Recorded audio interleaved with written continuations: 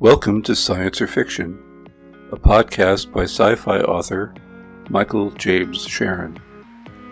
In this program, we'll be discussing science, fiction, and the often blurred spaces between the two. Here we try to dispel common scientific misconceptions by both Hollywood and the media, even that which is meant to be educational. My background includes a Bachelor of Science and Master of Arts in Physics, with experience in both R&D and production. I hope you enjoy these podcasts, and if there are comments or input, please direct them via contact page for my website, michaelsbookcorner.com. Tasha Nagorski. Written by Michael James Sharon. Presented by Michael James Sharon. Copyright 2023. Chapter 1. Some are more equal than others. Tasha awoke with a start. Bleary-eyed, she stared at her clock, which read 4:24 a.m. The fire alarm klaxon was like a battering ram at each of her eardrums. This was the third time this month. Still, any blaze in the confines of the habitat was no joke. She quickly willed herself out of her warm bed, skipped the coveralls, and got directly into her environmental/pressure suit. As part of the emergency response team, she had to snap into action anytime some idiot left a coffee pot unattended or spilled some noxious chemical outside of a fume hood. Honestly, did some of these Stanford yahoos get their degrees from a Cracker Jack box? She muttered to herself. She slipped into the scuba gear mounted on her wall, always charged with plenty of delicious O2. Wonderful, she grumbled. When one of these eggheads finally crosses the line and breaches a wall, I'll be among the last people here with a supply of air as they flip around on the floor like dying fish. I should have thought of that before I signed on to the emergency response team. Scratch that. Of course I did. I'm willing to drag my carcass out of bed for false alarms precisely for that reason. I want to stay alive. Motion sensors in her helmet switched on as soon as it was sealed. Was anything ever really turned off these days? Tasha had to wonder, even though she was an electrical engineer. Jenny, where are my guys right now? She asked the response team's AI computer. The ERT had their own robust systems separate from the habitat. The team is assembling, but only Jacobs and Olsen are available on comms, crooned the AI.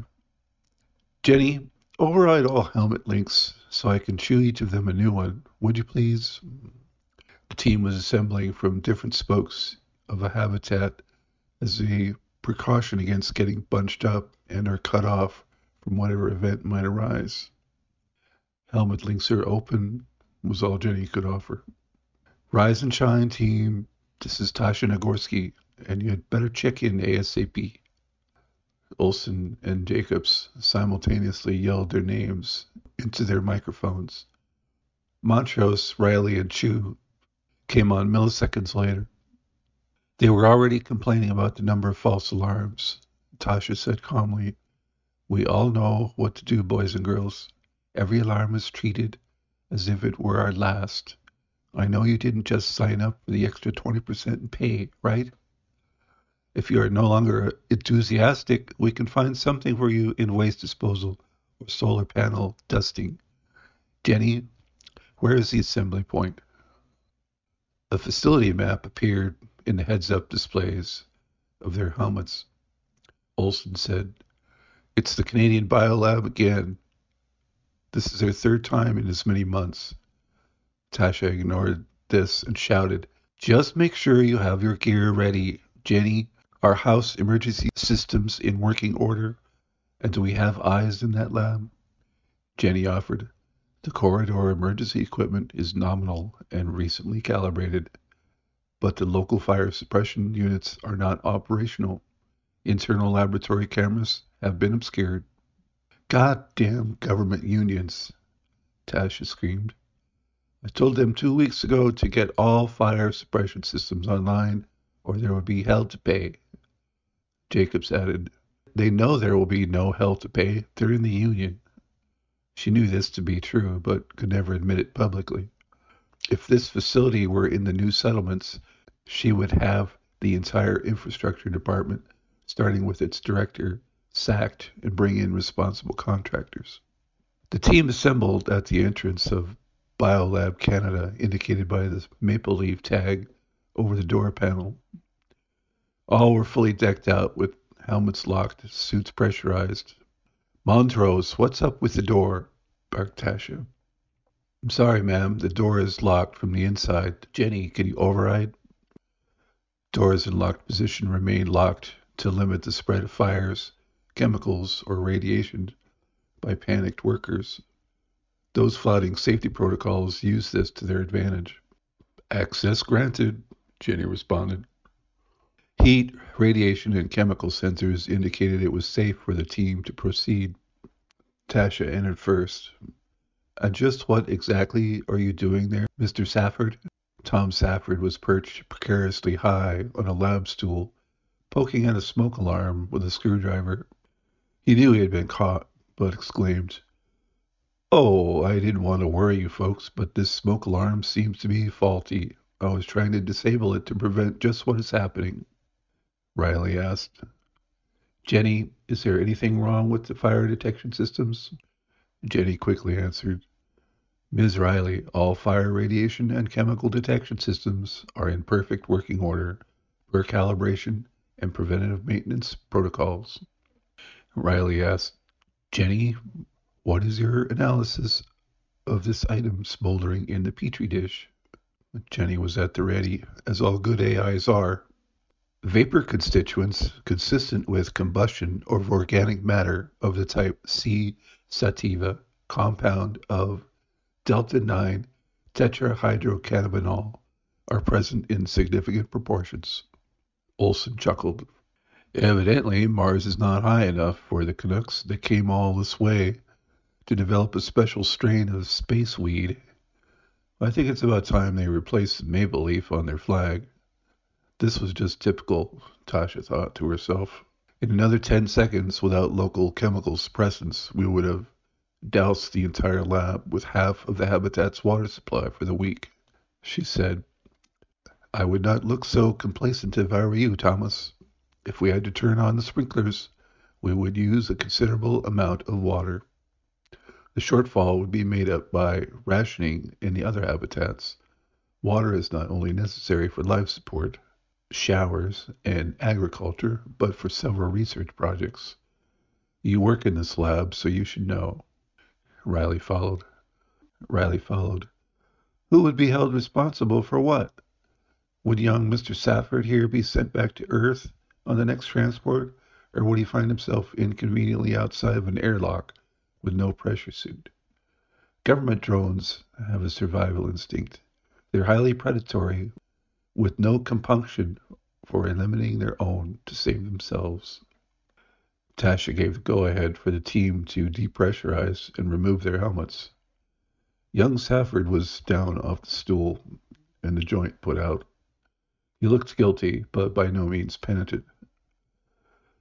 Good work, people. Even though there was once again no actual emergency, your response time was acceptable. But let's try to trim it down some. And make sure to get those helmet links working a few seconds faster next time, all right?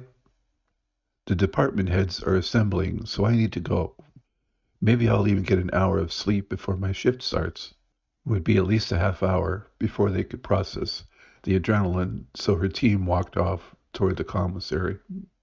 Now it was time for Tasha to prepare herself, mentally and physically. She said, Safford, you know you can't just slink off again. Your presence is required before the committee, as well as mine, before there's time to construct another story. Safford was happy-go-lucky, like nothing had ever happened. Tasha thought, he's not evil or even devious. He's not smart enough for that. He's just led a charmed life.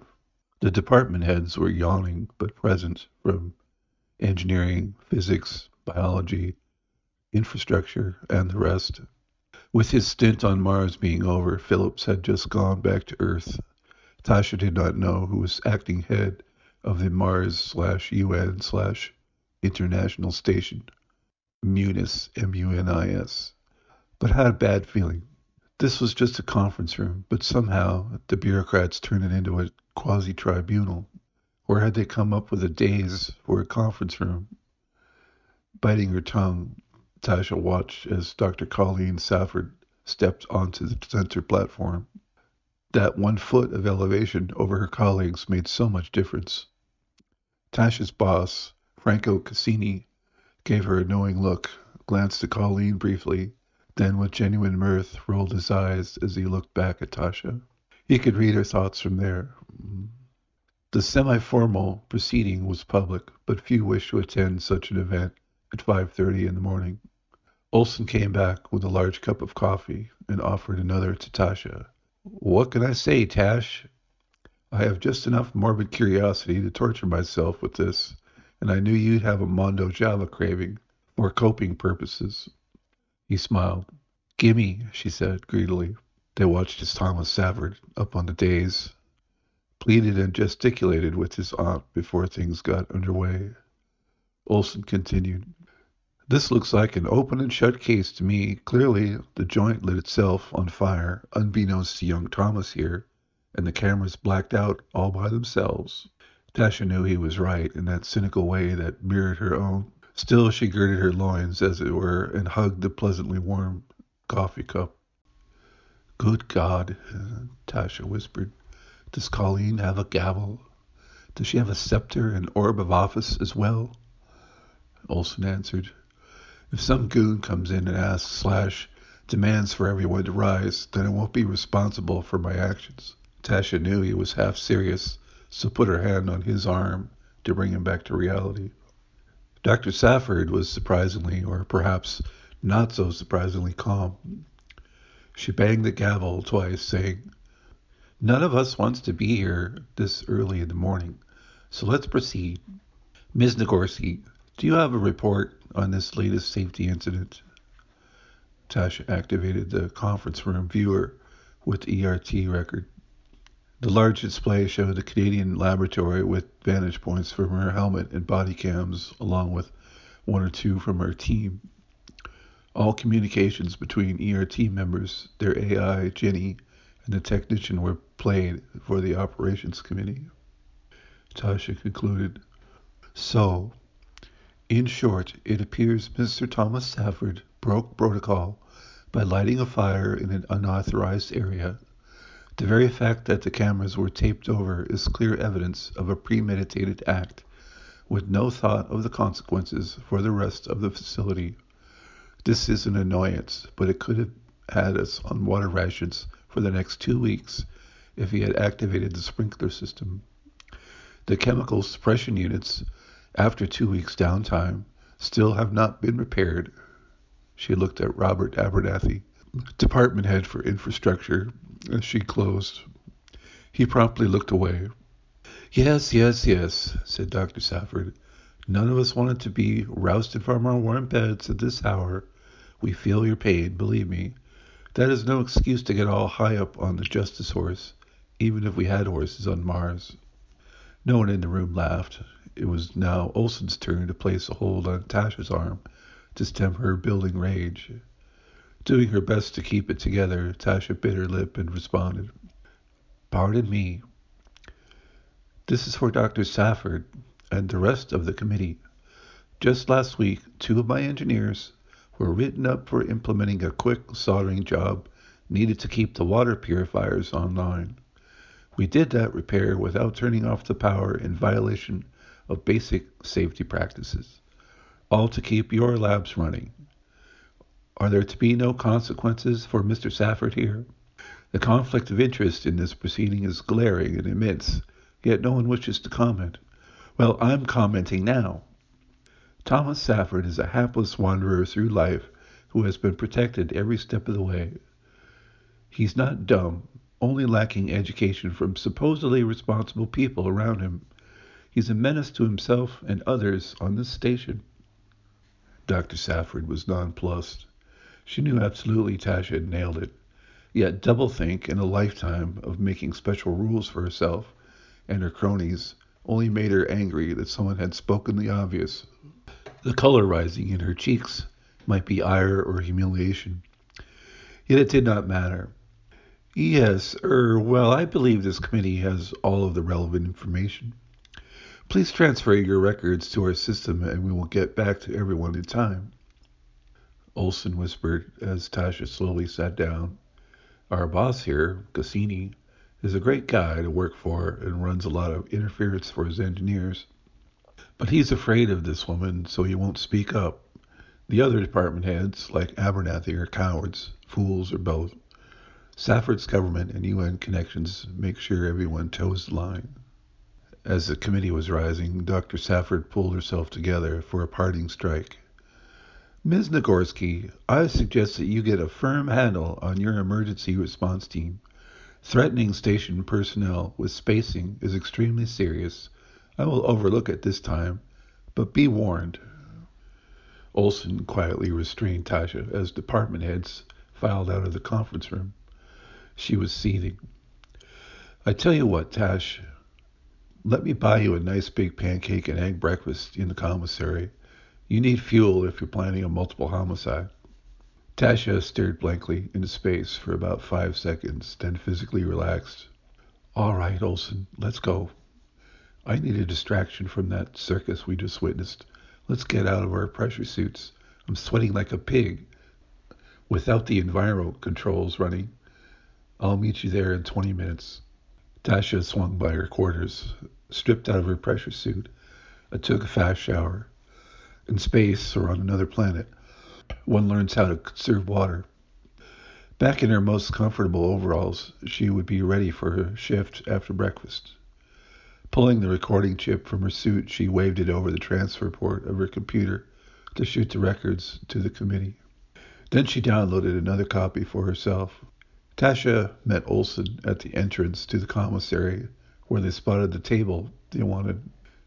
A booth was occupied by the rest of the team, who were just leaving. The only ones remaining were food handler robots occupied with warming and preparation.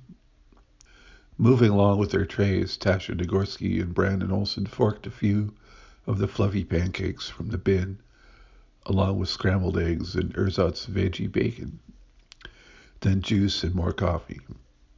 The commissary AI logged their meals and inquired who would pay. As they sat down, Tasha confided, Honestly, Brandon, I don't know if I'm up to doing this for another 3 years. You see the incompetence and hypocrisy we have to put up with every day. Olson replied, To tell you the truth, Tash, I'm a bit surprised you stayed on this long. It must be your stubborn nature or talent that sustains you. How are you going to hang on that long when you've reached this stage?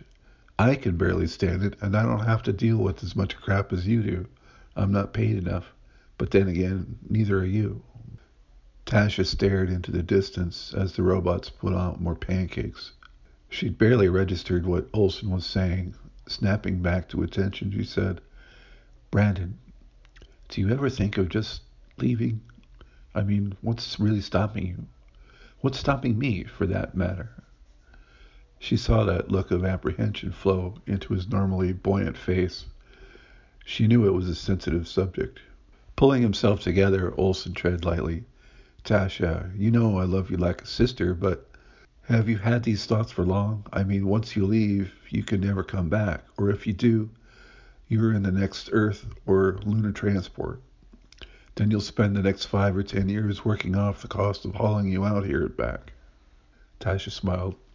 Brandon, you know I love you like a brother, but do you have to be so cautious about everything? You need to look out for yourself enough to get some enjoyment out of life, don't you? I know you're not really happy, and you share my opinion of the people running this place. Most are marginally competent, but first and foremost, they're compliant to a fault.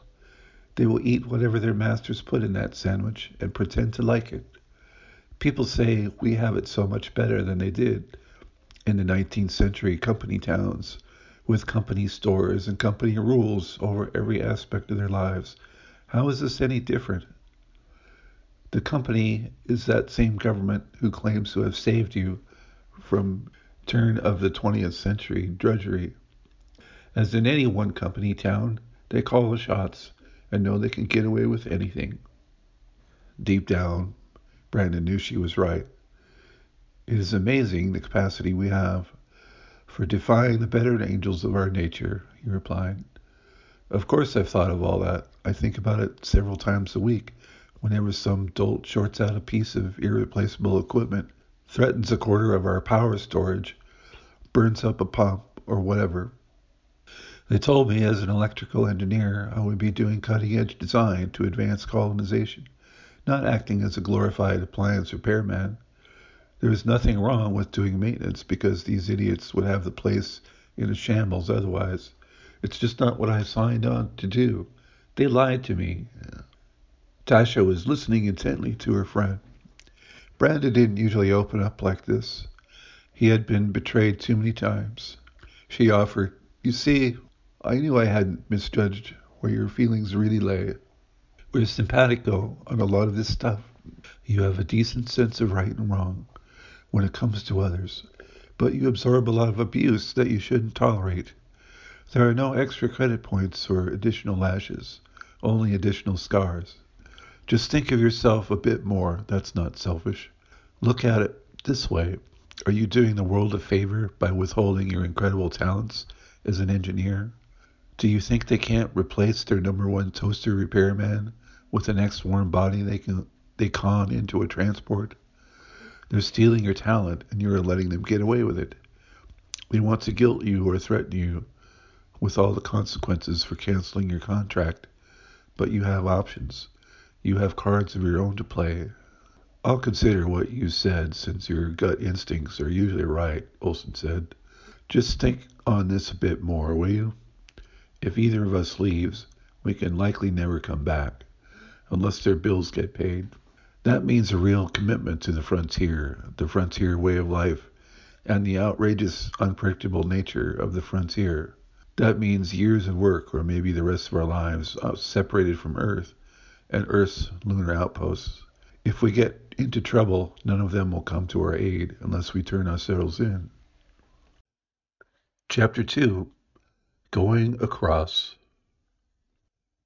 After 3 weeks, no response was forthcoming from the operating committee regarding the Canadian biolab incident or repercussions for Thomas Safford. Olson was in the middle of repairing an ultrasonic bath in chemistry when he received a text from Tasha.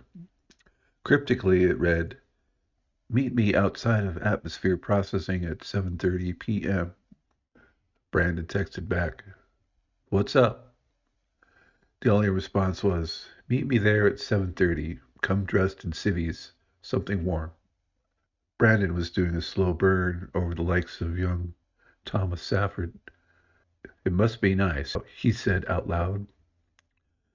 The scientist from Belgium asked, What must be nice, monsieur?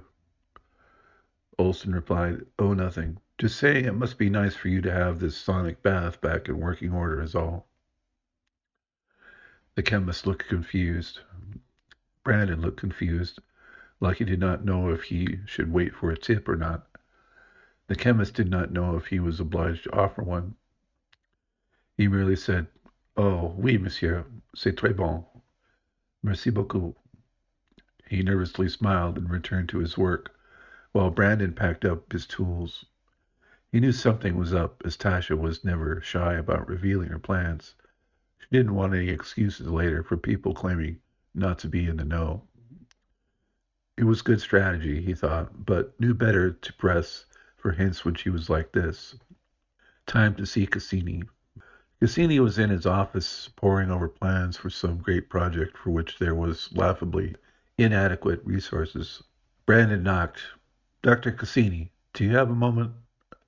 Cassini threw up his hands, not for Brandon's sake, but out of general disgust. I do not know why we're going over these plans time and time again. It proves nothing unless we can build something. Brandon said, Dr. Cassini, That is precisely why I'm here. When are we going to build something? You guys worked it every which way to get me here, and now I'm repairing foot massage baths and electric toothbrushes. Incidentally, why are those things here? They are not on the basic equipment and personal items list I was given. Cassini was not a bad sort. He was an engineer, not a bureaucrat, with responsibilities but no authority. His fortunes ebbed and flowed in the wakes of people like Dr. Safford. That being said, Brandon thought he should stand up to her ilk more often. Brandon pressed, do you at least have a timeline for when we'll start some of the projects that was shown in the glossy brochure? Matching Brandon's frustration, he was more candid. Mr. Olson, I feel your pain. Believe me, I too wished you just get on with it, as the Americans say. But my hands, they're tied, no? Olson was not in the mood to be his usual acquiescent self today. Not since that conversation with Tasha in the commissary. Be that as it may, Dr. Cassini, that does not really answer my question. What are you being told? I see the news from Earth, but frankly, we both know that it's for the consumption of those ignorant of how things work out here. Amazingly, money is always found for one project or another. Just as amazing, it is quickly snatched away from areas where it had been promised. The popular news has little to do with budgets. It is a collection of fairy tales told by the media, fed to them by politicians. I've never seen a ledger showing what gets spent and where, have you? Cassini sighed, knowing he should not try to put Brandon off. I will answer your question honestly. The honest answer is that I do not know. That is my frustration. I know you and Tasha especially are upset, and you have every right to be. All I can do is find challenging work when I can and toss it your way. The big projects seem to have bogged down, and I cannot get straight answers myself. I only hope that you will hold on and be patient. That work will come, but as with everything in government, just when is the issue. There was no more information to be harvested from Cassini. Olson said, I appreciate getting a straight answer as much as you were able, and left for his quarters. He had time to get some dinner, a shower, and dig out some clothes to wear before meeting Tasha. Most people farther down the ladder never took off the government-issued garb, as the washing was free and there was no place to go without running into more Munis personnel. It was a drab existence, just the way their overseers wanted it. Atmosphere processing was on the short spoke of the complex, at a dead end. There were no residences or labs there and almost no foot traffic. Tasha was waiting in a heavy black sweater and dark pants. Her blonde hair was tied up in a bun. I was beginning to think you wouldn't make it there, bro, she said as Brandon approached. Of course, she knew he would be too curious to pass this up. Olson replied, you know me better than that. When you get secretive, that gets me more than curious. The game must be afoot. Olson smiled as he willed himself to stop thinking about Thomas Safford for a while. Next, Tasha said, get ready then, because we're going across. Hearing this, Brandon paused, nearly losing his bravado. What? How? What did you... Tasha smiled and said, come on, live a little. What are they going to do? Toss you into the brig? Who would repair their toasters? Well, you know what happened the last time and only time I went across. Cassini's predecessor, Saito, dressed me down in front of the whole department, just because he could.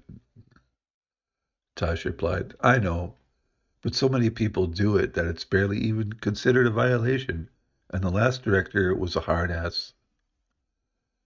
Going across meant leaving the confines of Munis and traveling a relatively short distance to the new settlements, part of the Mars frontier.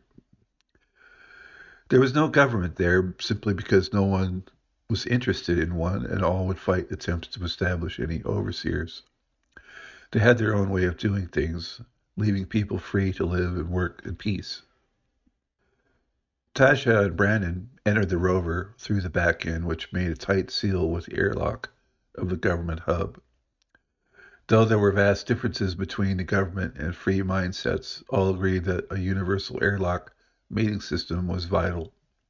Tasha said, "A friend of mine from the far side sent us this rig to get across, so we're not burning any tax dollars to make this trip." "That should put even Dr. Safford's mind at ease," Olson said. "I did not want to be reminded of the likes of Safford, but I'm in too good of a mood. This excursion is just what I needed. I'll close down the hatches, and we'll get this show on the road." Heading into the Martian winter night, Brandon told Tasha about his visit with Cassini. Tasha said, "You know, Olson, there is a lot of activity over here. You must be keeping up with some of the advances." Tasha knew that he was, since she'd seen several of his viewer tabs marking articles on frontier projects. "You're right. Our news is so screwed up we have grossly limited view of the new settlements. I had no idea. Look at all the lights. Where do they get the power? Don't they have rationing like we do?" Tasha replied, "There are 3 large power plants, but a lot of settlers just generate their own in small co-ops. You know, they used to mine waste fields in the government sector to recover reflectors and Stirling engines. They don't get taxpayer-bought goodies on a regular basis like we do, and don't have nearly as many idiots breaking equipment because they own it themselves. They're always coming up with ways to improve things while you and I struggle just to maintain ours." Brandon respected the equipment and what went into it from a design perspective. He had few kind things to say about those who abused it. He said, "I'm liking these frontiersmen and women more and more. So when do I get a briefing on this secret mission of yours?" he said. "Usually I have a little more heads up than this." Tasha smiled. "We're going to see a friend of mine. Just relax. He suggested a meet-up at the Harsh Mistress. That's on the same tunnel as the Hotel Bradbury." Olson looked slightly alarmed. "That's not far from the Bezos strip mall. Isn't that a rather seedy area? I've heard stories." Natasha laughed. "Come on, tough guy, you can handle it. Those stories are just stories. They're like those dime novels from the old American West. They're titillating tales for folks back on Earth. They're probably sponsored by their governments as propaganda. The unknowing sheep must have a sense of manifest destiny if they're to save the poor savage pioneers from themselves." Olson did relax and sat back in his seat as the rover approached the new settlements. They passed the ever-improving Millikan Station spaceport and approached a docking bay leading to the tubes and tunnels. Tasha expertly rotated the vehicle 180 degrees and switched to the rear-facing cameras. Olson said, "Tasha, you seem pretty adept at maneuvering this thing. Just how often do you make excursions outside the habitat?" Tasha gave him a playful look and winked. "Don't worry, Brandon. I'm not involved in any smuggling of equipment or supplies. Leave that to the relatives of our so-called betters. You know I would not do anything to endanger the lives of folks back there. They're human beings, after all, so God help them." With a satisfying jolt and a resounding hiss, the seals for the airlock were clamped tight. Pressure equalized. "Since you haven't been across more than once, you'll want to be on your best behavior. They don't go in for titles or resume padding here. They reserve judgment on us government drones and have plenty of historical reasons to be suspicious. That's why our tunics or coveralls are best traded for civvies. No need to draw unwanted attention. Even then, they'll show you're an Earth contractor or a newbie if you keep bobbing your head about like that." It had been a while. Brandon had forgotten the stark contrast on the far side. "Okay, Tash, I'm doing my best not to be a bobblehead, but look at the colors," he whispered loudly. Tasha put her arm under his and tried to make him look more normal. She said, "Yes, it's funny how we forget there are even our colors, though we do dress up our private quarters. You'd think even with uniforms they could do better than grays, browns, and dark dingy tones." Olson thought on this. Right. Even the supervisors and governors are in uniform most of the time, unless they're having one of their exclusive private parties. It's like there are unwritten sumptuary laws to constantly remind us of their status, all with badges and braids. Even so, ours is supposed to be a civilian operation. Tasha turned serious. Certainly, after that fiasco with Senator Cho and her so called rogue operation, the masks are off. People on Earth believe what they hear from the parties, the media, and controlled opposition. It makes me ashamed to be associated with their shenanigans, because there are always shenanigans. But rightly or wrongly, I'm now on Mars, and so are you. The question is, where do we go from here? With this, Brandon replied, I would tell anyone other than you that I'm feeling manipulated right now. But we both know that won't fly. I'm here with you of my own free will, knowing in advance that what the consequences are for what you're contemplating. Say, isn't that the harsh mistress up ahead? The lava tube was a bit narrow here, but the purveyors had carved a larger space into the side of the tunnel. There was lively music emanating from each of the entryways. Pioneers in the new settlements generally wore older, more casual clothes or work clothes. Even then, they were more colorful than what government employees were used to. Young Thomas Safford was not a newbie and blended in. He often frequented the frontier on his own or with his ne'er-do-well compatriots, all offspring or relatives of the scientists banished to Mars for years at a time. There were many who would go to the ends of the Earth or Mars for a chance to do cutting-edge science. However, several of the denizens were there as political outcasts, either for asking indelicate questions about the system or through the personal animus of superiors. They liked to think their exile was temporary and they would soon be back in the game. Safford felt the sting of embarrassment from Tasha's highly accurate portrayal of him in front of the department heads. He would not spy on her directly. His girlfriend, Gina, would do that if she would not be recognized. Gina, go ahead and follow them after a minute or two. I'll stay out here and keep an eye on the exits. Gina messaged him. Tell me again, Tommy. What am I supposed to be looking for? Safford tried to be patient. But Gina was not so quick on the uptake in matters of skullduggery. Like I said, Gina, just watch them, see who they talk to, for how long, and if you're able at all, record what they're saying if you can get close enough. At the very least, get video of everything, even if it doesn't look suspicious. I can analyze it for all later with the lip reading algorithms, but I need data. Gina was a very attractive redhead at 22 years old. She was smart, just not devious like Thomas. He told her of suspected smuggling of station property by Tasha and Brandon. After seeing them exit the airlock next to atmospheric processing, he raced to the monitors to see where they might be heading. Hastily he recruited his girlfriend and commandeered a rover to follow. He messaged Gina, when you start video, stream it back to me and I can direct you. Try to get as much in frontal or side shots as possible and concentrate on Tasha. I think she's the ringleader. Gina followed and quickly reacquired her targets. Brandon and Tasha had a good eye and slipped into a booth as soon as another party left. The mistress was crowded tonight, with seating at a premium. There was a band, but they were in a separate section, so people here could still have a normal conversation. She messaged Thomas. They found a booth, and Tasha is looking around like she's expecting someone.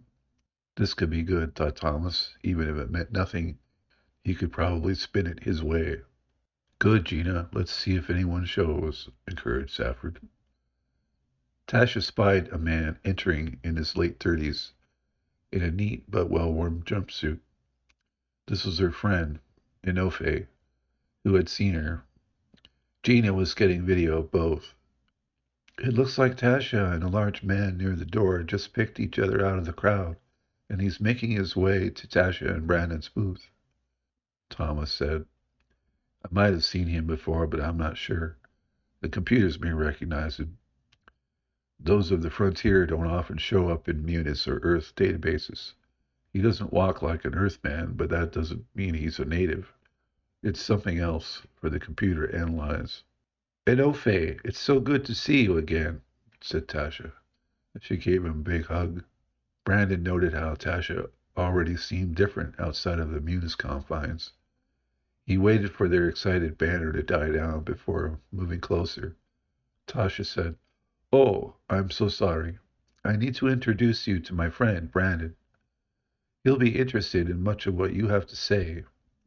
Brandon, meet Enofi Kalu. Please sit down, Enofi. We got lucky and snagged this booth right before I saw you." Enofe held out a large black hand and gave Brandon a firm but non-crushing greeting. "Hello, Mr. Olson. I've heard many good things about you." Then sat down on Tasha's side of the booth. Tasha asked, "What does everyone want to drink? I'll go get it since could be forever before a robot gets here and the overhead serving system is still on the fritz.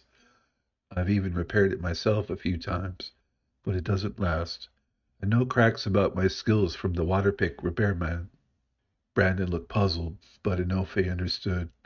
"I know you are not often given a choice of which alcoholic beverage you prefer, since there's so little variety around the government compounds. Let me suggest the Viking Pale Ale for a start, my friend." Brandon looked at Tasha, then back at Enofe and said, "Okay, you folks are the experts, so why not?" Tasha was already on her way. "I'll get a pitcher, and the first one is on me." Brandon was still looking around the mistress as his friend disappeared into the crowd toward the bar. "It is overwhelming, is it not, Mr. Olson?" said Enofe. "I was a boy of 14 when I arrived here, and had many thoughts which must be going through your mind right now. When we look at Mars from space, on the way here, what you see around you does not seem possible. Yet here we are."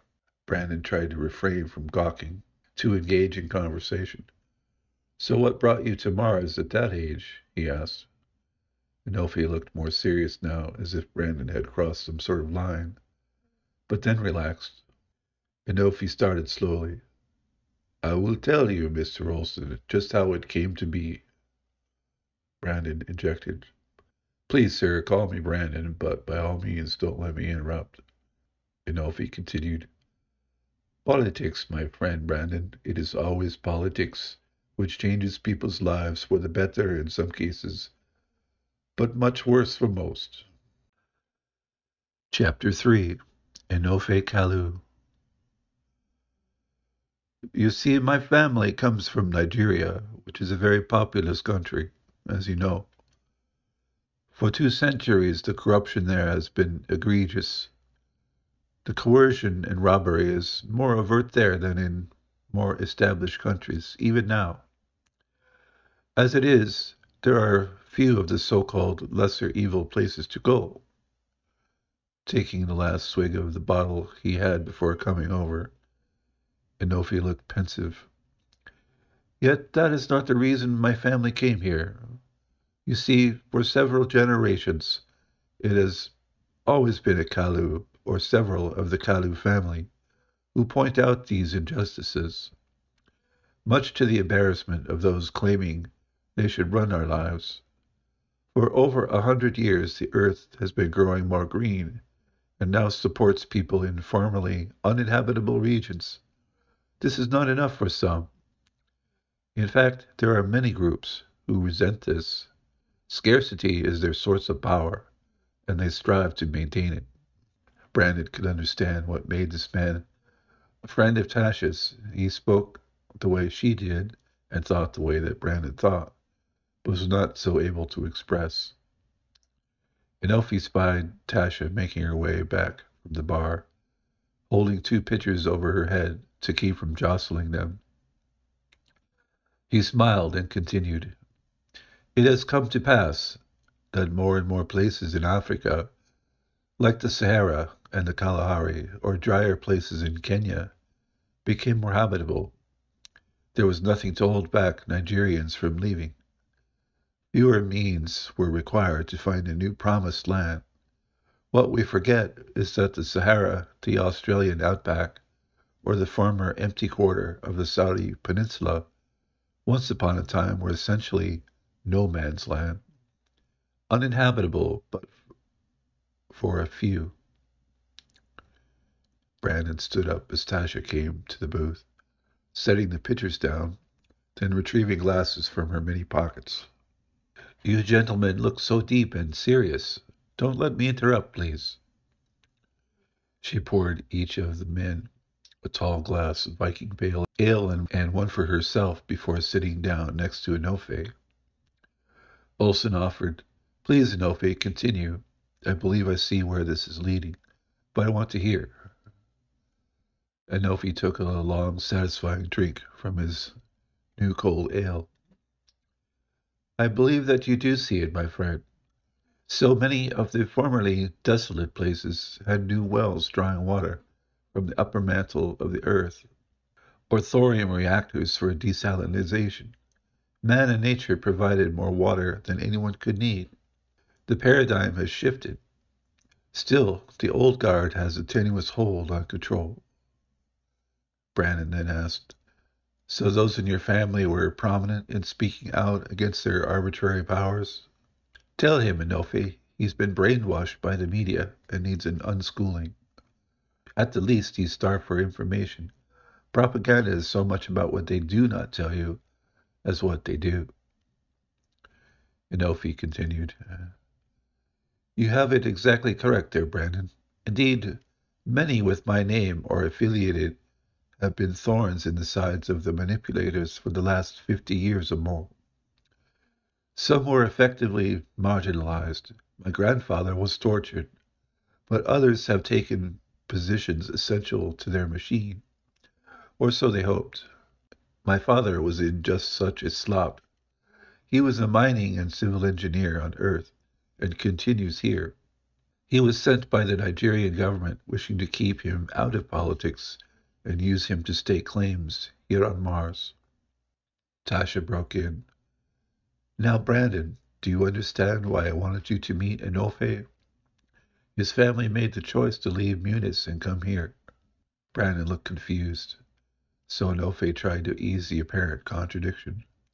Right now, you are thinking that the first Kalu may have abandoned the fight, that flight was the better option? That is certainly one logical conclusion. Tasha continued.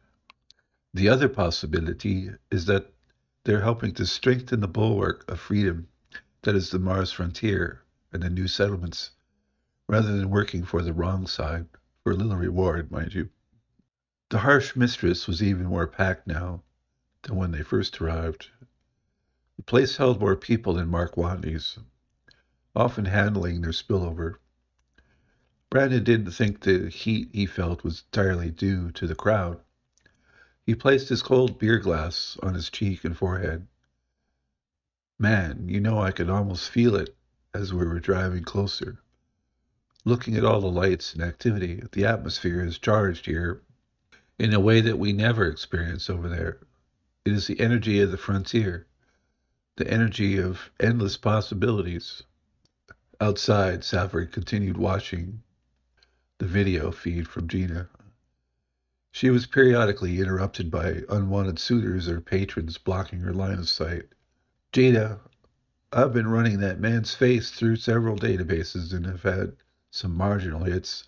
I have a 62% probability that this is Enofe Kalu, the son of Iswedo and Yawa Kalu. That name sounds familiar, but I need to do more research. Ah, here it is. Iswedo Kalu was a civil engineer assigned to Munis 18 years ago. He led a sit-down strike and had 22 key personnel followers talking about nepotism and arbitrary treatment. They made some minor gains, but most of those have been erased. No special treatment was ever proven by anyone officially. He and his family disappeared 3 years later and were presumed to be in the new settlements. There are no further records. Gina replied, Given the time difference and some features common to parents and child, that could be your match. That's a long way from proof, though, even if it is. What does it really mean?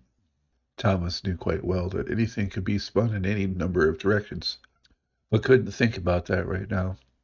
He had to duck back as there were men walking along the tube to whom he owed gambling debts. He replied, "It could mean a little or a lot, but it's a good start.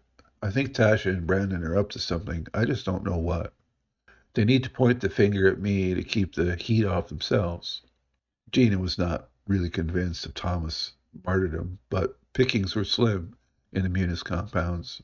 She would bide her time until a better prospect for male companionship came around.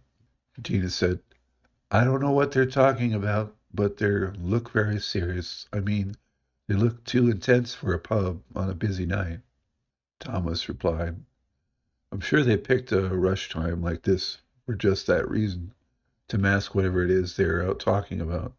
They both saw Brandon raising and then waving his arms as he spoke. Gina said, "He's moving around too much. Do you think the lip reader AI will catch what he's saying?" Brandon exclaimed, "Okay, Inofe, and you, Tash, why am I here? I mean, I'm not the revolutionary type, as most will tell you." Inofe gave out a big laugh. "My friend, we do not talk of revolution on the frontier as it is an absurd concept. Revolution means change the old guard for the new, which will soon be equally corrupt. As that very old song said, meet the new boss, same as the old boss. Don't get fooled again. That is Earth's endless game of King of the Hill." He laughed again, even louder this time, and some of the other patrons looked their way briefly. Tasha let loose the long blonde hair from her bun and reminded Brandon, "You'll have to change your mindset, Olson. This is the frontier where there is no insane central authority surrounded by toadies. There is nothing to replace. People here spend their time building rather than coveting and or plundering what others have built. There was a line in that old 21st century serial, The Expanse.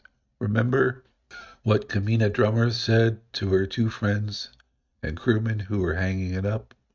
Brandon had seen Tasha animated, but never like this, and it was catching.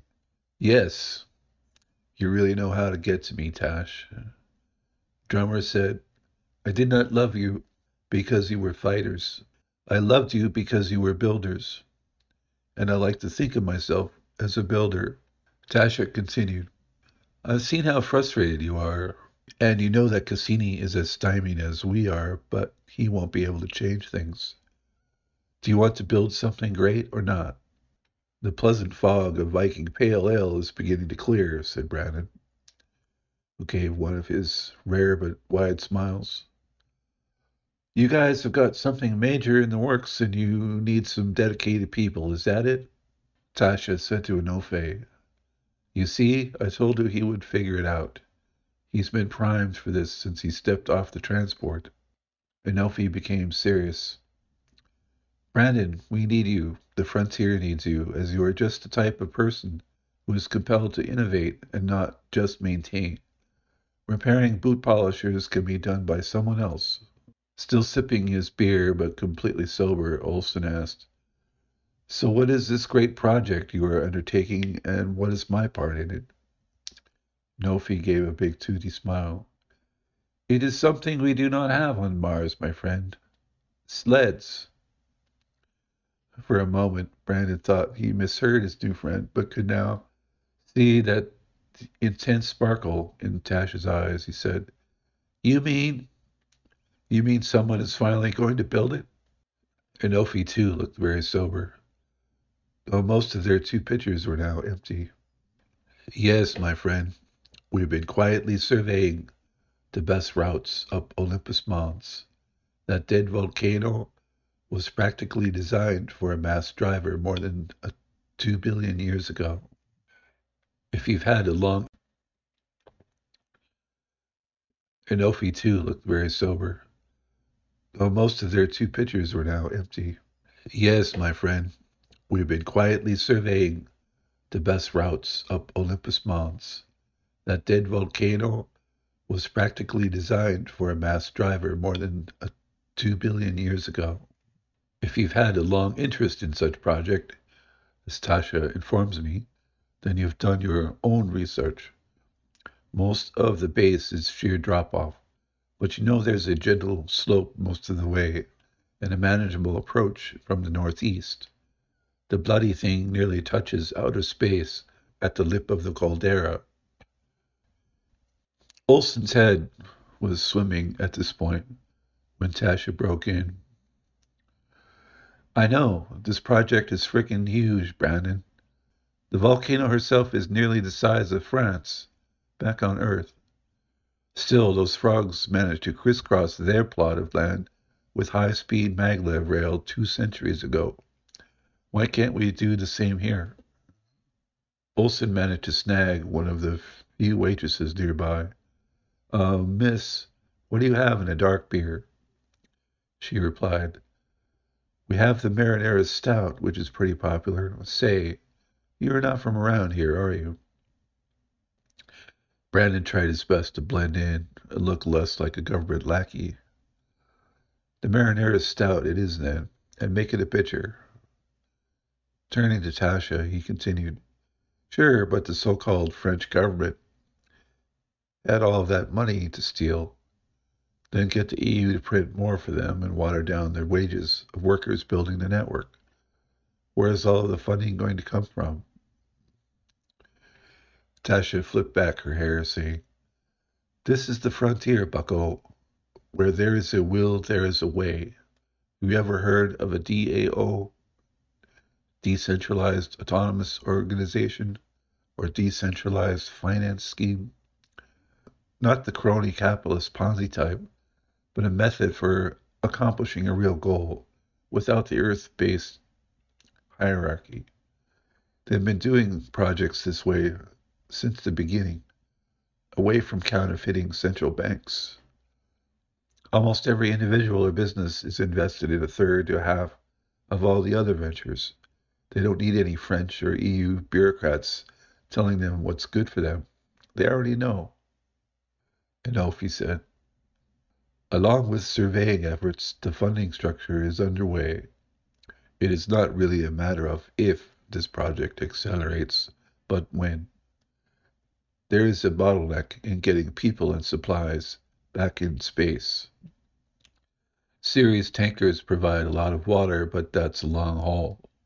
And we need to keep this quiet since powerful, protected Earth entities prefer the status quo and the benefits of scarcity. That is, the vast profits in synthesizing chemical fuel for sending people or resources into orbit keeps a lot of government contractors going. Frontier fuel processors do pretty well, but they need to diversify. With an Olympus Mons mass driver, we could send millions of tons in people or cargo to orbit. But you know all of that. Tasha continued. Brandon, you are a whiz at power systems and no slouch when it comes to magnetic propulsion. This project is tailor-made for you. You can pick your own team. When Brandon looked apprehensive, Inofi said, You should not worry about being accepted here while in a managerial position over the natives. If that is your greatest concern, it would be mine as well. Quite a few people here know Tasha and know that she's only been biding her time. They trust me, and most here trust her. We've already vouched for you. You see, this is a small community, and like those Tahiti Islanders knew so long ago, we need infusions of new and creative DNA at the small price of a nail. We are independent, not insular. We're accepting of newcomers, provided they have our mindset, and you've got it. Brandon sat back, feeling more at ease. You know, I've been noodling this for years, as no doubt Tasha has already told you. With the required minerals, we could set up thorium salt reactors all along the track. Each station would become the next Dodge City, like in the old United States where Texas cattlemen drove their livestock to the railhead for market. Tasha piped in. Inofe, you see, we have a convert now. Brandon is speaking loudly about what he only mentions to me in whispers every time someone overamps the power grid and he stops swearing. He gets all dreamy like this. Kalu sensed Olson was hooked. Exactly, my friend. But here we have no free roaming cattle. We do have prospectors, storekeepers, and others to set up shop along the tracks. Tentatively, we're calling our masked driver the Star Olympus line. No one can guess at the abundance of water or minerals, but so far it looks promising. This, in good measure, is what attracts investors. Of course, the funds won't be raised all at once for such a massive undertaking, but with newly discovered natural resources, there won't be an issue. There may be boom towns in the future of which we know nothing. The project will attract talent from Earth and Luna, as well as Munis. If you have any good candidates who are tired of pointless constraints, then make a list. Be careful and keep it to yourself. The time for revealing this plan is not yet upon us. The waitress returned with a large pitcher of Mariner Stout and served the group. Inofi quickly held out his pocket viewer in front of her, and she scanned in the transaction. Brandon half raised up and began forming an angry, humiliated scowl. Tasha held up a finger, giving him her nonverbal, just calm down look. Taking her cue, he reluctantly sat back. As their server pushed back into the crowd, Tasha said, I didn't want you trying to pay her with our watered-down government script. Not everyone approves of us, you know. Realization washed over Olson as he said, Sorry, as excited as I was, that would have made me look rather like a true fish out of water, or the Martian equivalent. Outside, Thomas said to Gina, I'm starting to get a few things through the lip reader here, but there's not much to go on. Did you get something about Star Olympus? I've never heard that term, and it's not in any database. Gina replied, I'm not getting much either. There was something about thorium reactors and Texas cattle drives. What is a cattle drive? I know they raise cattle over there in the large lava tubes. I've even eaten steak once or twice. It was incredible. When will we get cattle over at Munis? Thomas knew she was bored by her tone. He thought, I'll have to take her out for an expensive dinner here in the new settlements. She'll probably want a steak. He had to pursue his quarry under more promising conditions. It's a good thing my aunt and parents set me up in some Mars Frontier accounts with real money in them. As if on cue, Gina said, Did you get what you were looking for? This bar is crowded and noisy. I'm hot. I'm sticky, and I want to get out of here. Knowing she'd had enough and not wanting to be around if those knee-crushing debt collectors returned, Thomas agreed. Okay, Gina, good job. I'll get the AIs to wade through the video you grabbed. I'll have my aunt get me time on the quantum computer in administration. Let's get you out of there and go someplace nice. As long as you aren't too sticky, that is. Gina was out of the harsh mistress as quickly as she could weave through the crowd. Thomas waved her back across the thoroughfare as he was still partially hidden in an alcove. Even disheveled and put out about this adventure, Thomas thought, Gina really is looking nice tonight, and she has been a good sport. Just then he noticed the two knuckle-draggers coming back. He quickly embraced his girlfriend in an overly enthusiastic kiss to hide his face. As the two men passed, Gina pushed him back. What was that all about? This isn't the place, and I'm not in the mood after all the attention I got in there. With the danger gone, Thomas put on a sheepish face. I just missed you so much and couldn't stand the thought of those dirty miners and water processors sizing you up. Gina was unconvinced, but only said, Tommy, I'm hungry. Let's get something to eat. You know this place better than I do, and there have to be some nicer establishments. Thomas said, All right, I'll get us a pod. As he speed dialed a number on his viewer, Shortly one appeared on the central rail. "Ladies first," he said, with a put-on smile. Once inside the vehicle, he muttered, "Those folks are up to something, and I'm going to find out what." To this, Gina scorned, "If they're doing anything in the new settlements, then what business is it of ours? You know as well as I that what people want more than anything else out here is to be left alone." Chapter 4. Keep Your Enemies Closer. With 3 pitchers of beer to soak up, Tasha, Brandon, and Anofi needed less crowded digs to line their stomachs. Tasha said, "How about that new place over by Milliken Station? What's the name of it, Anofi? I feel like celebrating this venture." Anofi scooted out of the booth, followed by Tasha and Brandon. Olson appreciated his large new friend as the crowd easily parted before him. He had never seen Tasha positively bubbly like this.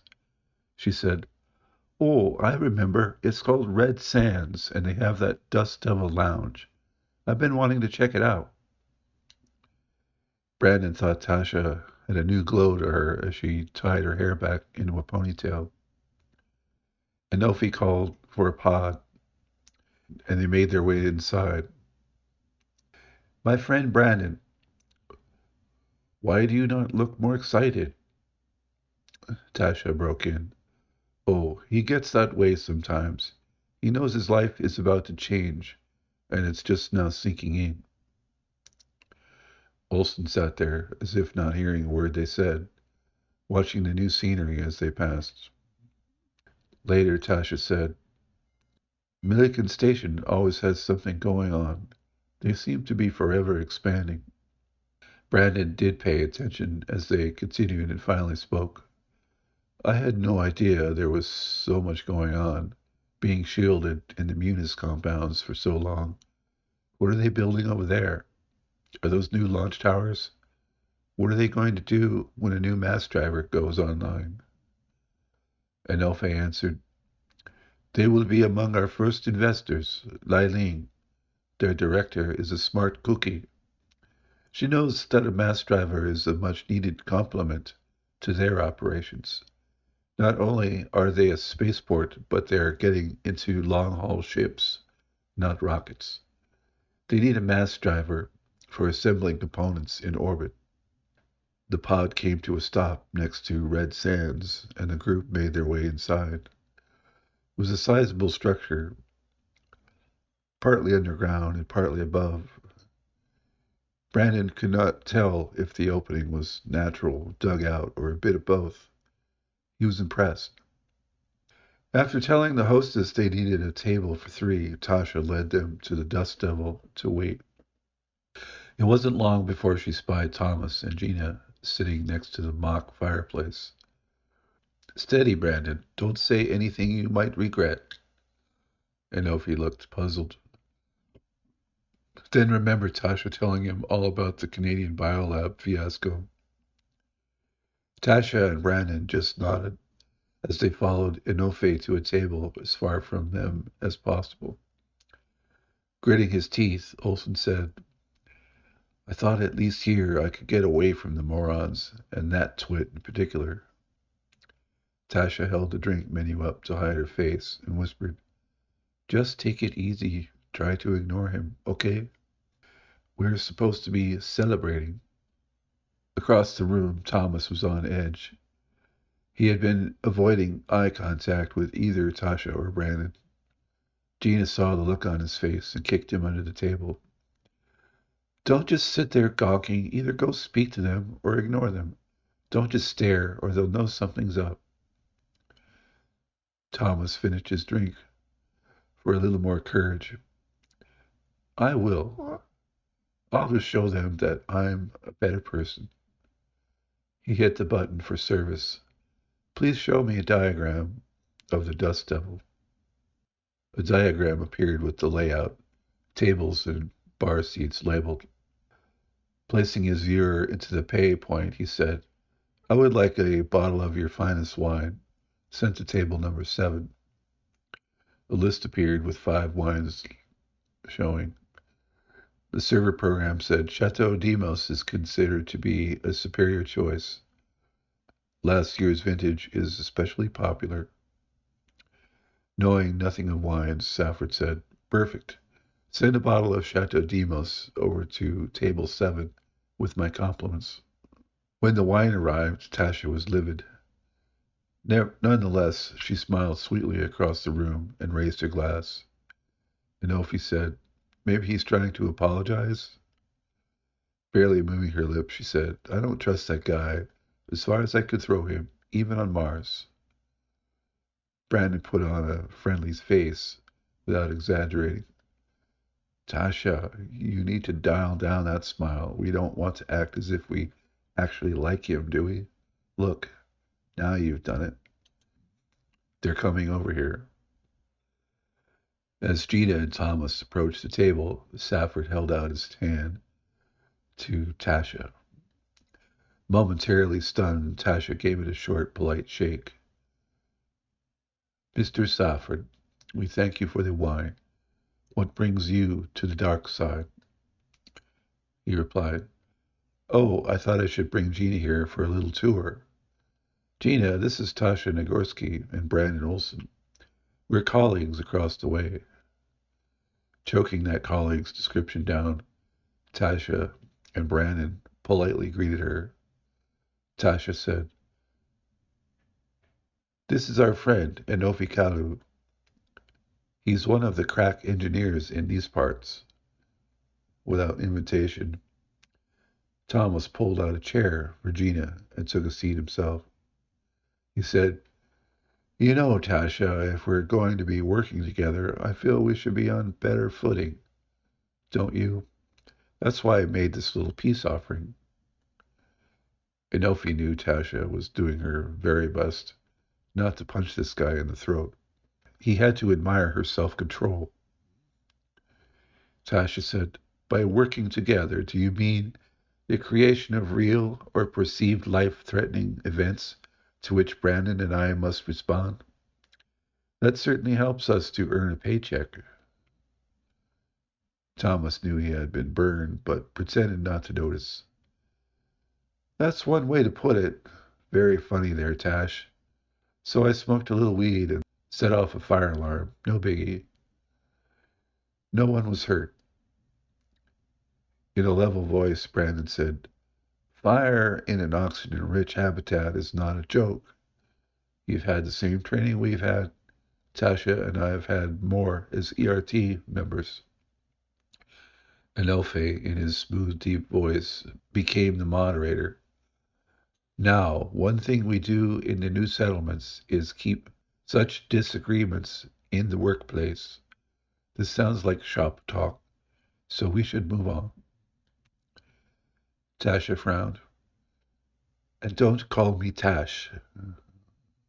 Now it was Gina's turn to lighten the mood. "Tasha, that's really wonderful nail polish you have. Where did you find it? Our stores sell out of the best colors when people hoard it for barter." Tasha thought.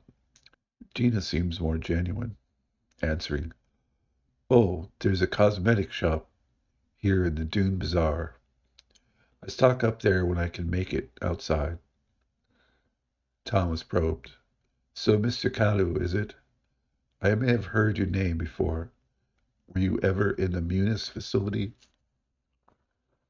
Now Enofe became guarded, answering, "I have been there, but this was many years ago. Now, as I am very busy, I do not have bandwidth to visit." An uncomfortable silence followed for maybe 30 seconds. Tasha continued, "If you like, Gina, I'll beam you the contact information. Many of the shops here will deliver to us. However, they either don't take our government money or discount it drastically. They prefer the frontier currencies. It's that or platinum group ingots like osmium or ruthenium." Now Thomas was thinking, "I don't want Gina to be all buddy-buddy with Nagorski. This is going the wrong way. Then again, Tasha will be less suspicious of me." Aloud, he said, "Platinum group metals. Let's see, that would be platinum, of course. And you already mentioned ruthenium. Then there's osmium, iridium, palladium, and rhodium. Gina smiled. How do you know all that? Though Tasha knew Thomas was showing off for his girlfriend, she had to admit he was not nearly as dumb as he was irresponsible. Inoue had other thoughts. Though Thomas did not know him, he knew of Thomas and his love of gambling. He thought, he knows all about those medals because he owes so much to the bookies. Still scheming, Thomas thought, this uncomfortable situation could work in my favor. He said, say, I'll bet we could save ourselves and the restaurant some trouble if we all had dinner together. Without waiting for a response, he tapped the new request into the table's service pad. Brandon could feel that nervous or angry jiggling of Tasha's leg on the floor next to his chair. In a monotone, Tasha said, oh, that's a wonderful idea. At this point, Inoue wanted to laugh, but forced a big smile instead. Thomas beamed. We've gone from a wait of 20 minutes to 5. See what we can accomplish when we work together, Tash? Brandon thought, I don't know whether to laugh hysterically or deck Thomas right now. It could go either way. Tasha thought, this is not the Thomas Safford we all know and loathe. He's up to something. Taking their seats, Tasha said, I need a stronger drink than this. You too, Brandon. Our ride home will drive itself. The party moved to a table led by the lighted floor, Maitre D. Thomas held out the chair for Gina, and Inoue held another for Tasha. Tasha thought, I'm able to pull out my own chair, thank you, but decided not to make a scene. Inoue knew it, but was not going to be showed up by this poser. As if on cue, Gina said, I don't know about you guys, but if there's steak here, I'll be having that. Thomas bit his lip, and Tasha nearly spit out her drink. To save the situation, Inoue said, please, folks, order whatever you like. To show our hospitality as a senior resident of the frontier, I wish to buy you all a welcome dinner. Brandon knew the restaurant would not take his fiat money, so only said, thank you so much, Inoue. I do feel welcomed. Knowing what Kalu was up to, Tasha said, oh, thank you so much. That's very kind. Thomas liked to act like a big spender, but knew he had been bested. In any case, he had to stick to his agenda, which was to trip up Tasha. Gina said, I wonder if they have surf and turf in this menu. Then giggled. That's funny, since Mars doesn't have either one. I know there are cattle, fish ponds, and oyster beds, but I'm not sure about the lobster. Then pouted. I've only had the frozen stuff from Earth in tiny proportions. Thomas, relieved he wasn't paying this time, ordered another drink. After everyone tapped in their dinner choices, Tasha asked, say, Thomas, isn't your contract almost up? I should think you'd be making plans for heading back to Earth, right? Thomas said, I suppose so. If I did, I would be out of your hair. Then again, there's a lot of important work to be done. Just between us, I'm being groomed for management. There should be slots opening in the next few months, and I want to keep my options open. Brandon gripped Tasha's hand under the table to stem any reaction. Tasha quipped, really, I should think that you'd be fired up. Inoue's smile was an acknowledgement of Tasha's Peter Principle reference. That went right over the boy's head, he thought. Dinner arrived. Gina shrieked with delight upon seeing her fresh lobster and thick pink steak. Brandon then asked, say, Thomas, I thought you came from the Colorado School of Mines. What are you doing in the bio lab? Safford replied, oh, well, my aunt said I should just come to Mars. There would not be anything for me for a while, but it was best to be on site and have one foot in the door. Tasha added, With government work, it's always hurry up and wait. Why else would Brandon and I be acting as glorified building superintendents? Since you have your finger on the pulse of power, maybe you know when the next build out is scheduled. Knowing that control of information was critical, Thomas only said, "Your guess is as good as mine. We can't just make up our jobs the way we want them to be. Those things are still way above my pay grade, and Aunt Colleen doesn't tell me everything." Enofe and Brandon ordered the pork chops.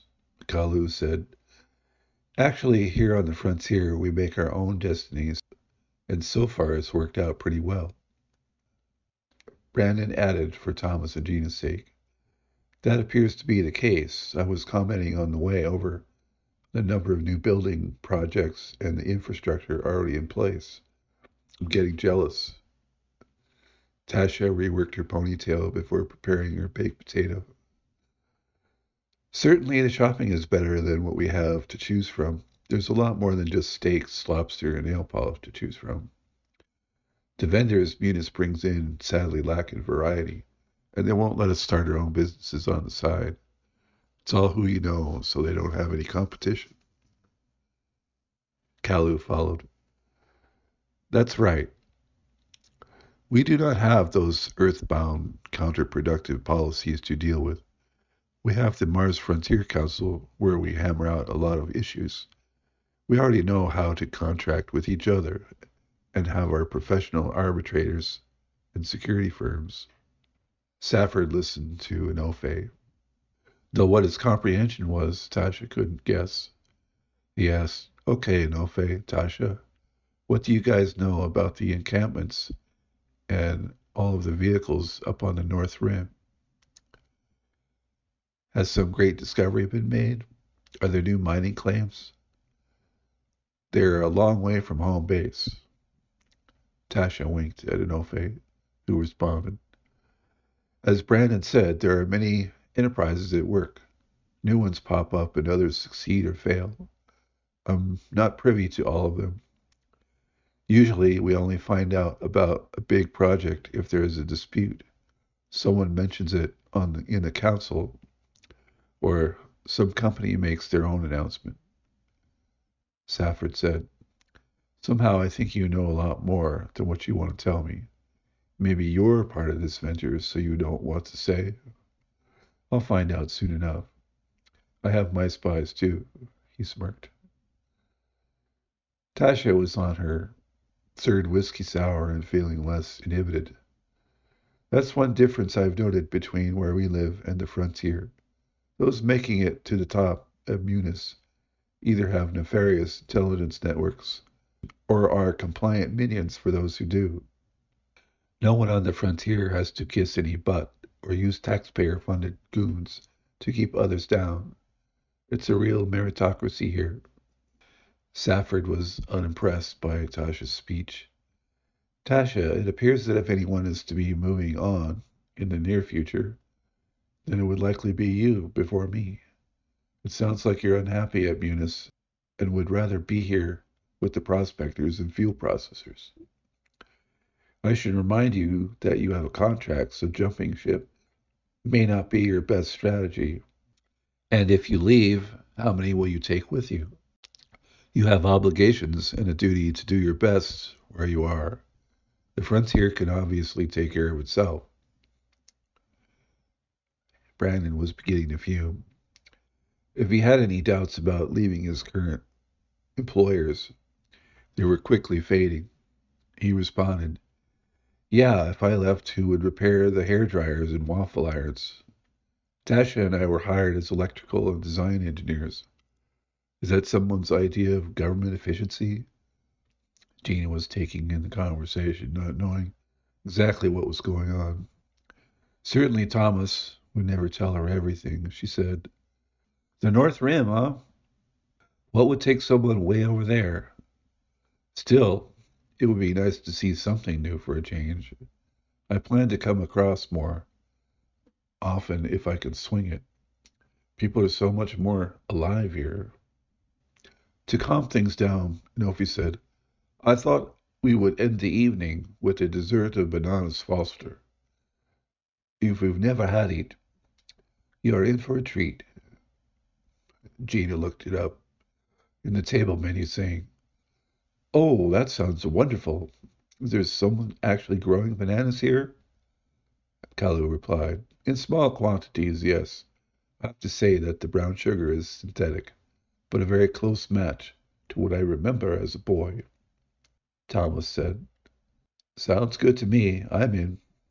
But Gina and I can't stay much longer, since we need to get the vehicle back to the other side." Despite some of the tense conversation, Gina looked disappointed to be leaving so soon. Tasha noticed a text from Enofe on her viewer that they could speak more freely after they were gone. As Thomas and Gina were leaving, she unexpectedly gave Tasha a big hug. Brandon smiled at how uncomfortable this made Thomas. After they were gone, Tasha said, "Why does Gina hang out with a loser like him anyway? She obviously has more going for her than that." Brandon mused, "Well, there's one thing we do have in abundance, which is not evident here, and that is boredom. Gina is only demonstrating how desperate one could be for distraction." Inofe informed them, "This seems to be the case. I've known of this Thomas Safford only by reputation. He likes to gamble and comes here to satisfy his addiction. It's just too bad he's so unreliable when it comes to paying up. I don't gamble myself, but I've heard his name more than once." Tasha said aloud, "Why am I not surprised? I don't imagine folks around here putting up with a welcher for long. Maybe they will teach him a lesson. Thank you for the dinner, by the way, Inofi. That was a long interruption, but you got to see a prime example of what Brandon and I deal with every day." Brandon said, "Yes, thank you again, Inofi, but I'm sure we're not the only refugees you've encountered.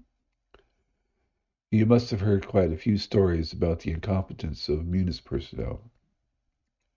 Tasha hinted, "The Dust Devil should be as good as any place to continue our discussion. Let's retreat to the bar." And Elfie said, "Don't worry. We can stay here as long as we like. I know the proprietor, and I paid for our dinner in Kieli. He's on board. That's the coin we created to fund our mass driver project. The Albanian word for sky is Kieli. We thought it appropriate, and very few, other than investors, will know what it's all about, since so many ventures come and go." Tasha said, "Your people have dedicated even more time planning this than I guessed. But by your latest updates, should we assume Thomas probing about the activity on the North Rim has something to do with this venture?" Kalu responded, "Exactly. That's why I was so cautious about answering. His connections could make trouble, but at this point it's impossible to know." Brandon joined. "Of course you're right to be cautious. So who do you think could throw the biggest spanner into the works?" Tasha replied, "As feckless and unorganized as our employers are, even they realize they cannot accomplish anything significant without bringing in contractors. Once those guys find out what we're doing, they might try to use their influence over Munis to make some kind of move. They'll cry up and down that they're being excluded from Mars colonization projects, though they know we operate without any government sanction. They'll make up some sob story about how we're not inclusive here on the frontier."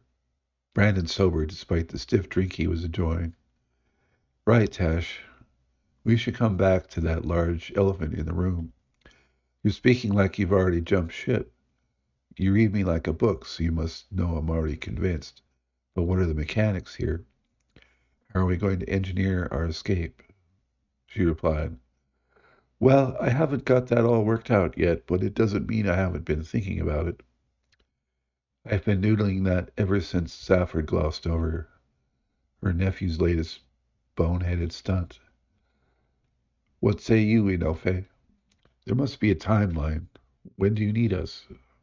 Kalu laughed loudly and said, "Oh, you both are already behind schedule, but I know that you will work well on a deadline.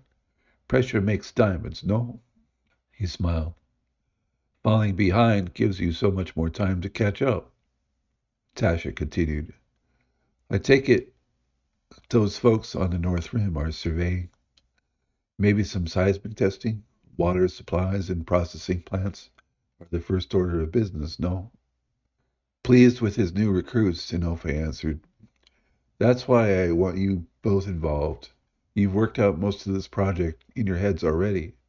My associates and I have earmarked Mr. Olson to head up the power generation and distribution portion, at least until he can get some people trained up. Power is key to everything we're doing. Later, the both of you will be involved with designing and implementing rails and spurs." Tasha asked, "And what do you have up your sleeve for me?" Kalu replied, "You have a strong geology background in addition to being a wonderful electrical engineer. We need stable sites for setting up the power plants and habitats. They all need processed water, soil reclamation, atmosphere, and life support. You'll have crews putting together each new Dodge City, as Brandon calls them. Like Brandon, you'll be training others to take over once rail construction begins. However, you're to both be on overall design, in your copious spare time, that is." On the trip back to Munis, Tasha said, "I've known about this project for a while, but even my head is spinning. What about you, Brandon?" He said, "I see what you mean. When change comes, it comes with a vengeance. They say, be careful what you wish for, right?" Tasha reflected. "There's a corollary which goes with that, or maybe it was a curse, which says, may you live in interesting times. Does it get any more interesting than this? We are about to become fugitives, my friend." Chapter 5. Ebis Chasma. Days later, at Munis, Brandon said, "What is the deal with Thomas? I run into him too many times since we had that dinner. He's being way too nice to me. I don't want to be his buddy, but I'm not going to make a scene with so much at stake." Tasha had been working on the food waste recycling system all morning, but always took time out for Brandon. "You know this, but try to stay clear as much as you can. The friendlier that guy gets, the more we need to worry. I doubt he's on to us, but we can't be too careful. On the flip side, I've spoken to Gina more than once, and I don't get that same devious vibe. Nevertheless, she spends her time with him, and he's a bad influence. Thomas knows enough to stay away from me." With Gina, Thomas confided, "I planted a bug on Brandon's bag there in the restaurant, but I need to retrieve it since it's not a transmitter, only a recorder. I want to know what went on after we left, if anything. I've been trying to get at it for a while, but he goes nowhere without it. He probably showers with it on. He keeps his own expensive tools in it, but good grief." He had not often seen Gina really upset before, but she was now. "Thomas, how could you? They were nothing but nice to us. Even though Tasha is still annoyed about your phony fire alarm, haven't you taken this thing far enough?" Always on the defensive, he came back. "Gina, you have to trust me. They're up to something, and I'm going to prove it. I know a lot more about them than you do. I just have to get close enough to retrieve that chip. I've got the AIs working on the Harsh Mistress video, but not much is popping up. They knew what they were doing when they picked that place. And what do you mean by saying Tasha is still annoyed with me? Are you spending time with Tasha Nagorski?" Gina lowered her voice, and that's when Thomas knew he'd said too much. "Look, mister, I can hang out with whomever I want, whenever I want. I like Tasha, so what? You don't get to approve of who I see and who I don't see. I hang out with you, and you should hear some of the comments I get. I don't tell you because I don't want to hurt your feelings, but you wouldn't like it one bit. Knowing when not to push her, Thomas said, "Fair enough. I won't say anything more about her, but I hope you will let me know if you notice anything suspicious, all right? I need to take care of some things before my shift starts. I'll call you afterward." Gina said, "Fine. Apology accepted. I need to go too." Thomas kissed her on the cheek, but she did not respond. There was just time enough to see his aunt before heading to the bio lab. Though not required to do so, Thomas wore his card key lanyard everywhere. He thought it made him look important. On his aunt's door, there was already a plaque reading Dr. Colleen Safford, Director of Biology, Interim Operations Committee Chair. He noted this only in anticipation of whatever title might be bestowed with his anticipated promotion. Brandon happened to be repairing a circulating fan in the corridor and turned just as Safford barged into the scientist's office. He heard Dr. Safford yell, "What the hell are you doing, Thomas? You can't just walk in here whenever you feel like it." Then the slamming of her door. To his assistants, he said, "Those two deserve each other, don't they?" Just then he heard the half-deafening scream of the emergency klaxon reverberating through the walkways. Getting on his viewer, he said, "Tash, what is it this time? I just saw Thomas go into his aunt's office, so it can't be him." She responded, "Olson, this is a real emergency. We've got some people past the North Rim with ruptured tanks. They've got maybe 6 hours of breathable air before we can get to them. It's all hands." Not being on the scheduled ERT shift, Tasha, Brandon, and her team were still on call for rescue operations. On their way to the assembly point outside of the vehicle airlocks, their AI, Jenny, got everyone up to speed. She crooned, "Current information is that a party of 8 on the west edge of Hebus Chasma have severely damaged 2 of their 4 vehicles. Both units rolled down an unstable embankment with much of their air supplies. Several gas tanks aboard have ruptured, but there are no casualties. Estimated time remaining for a breathable atmosphere, 7 hours, 23 minutes, 14 seconds, if remaining reserves are shared equally." Riley said, "I never thought we'd have to rescue a bunch of tough prospectors. This is a new one." Brandon followed. "Me neither, but this is one of those times when it doesn't matter who comes from where.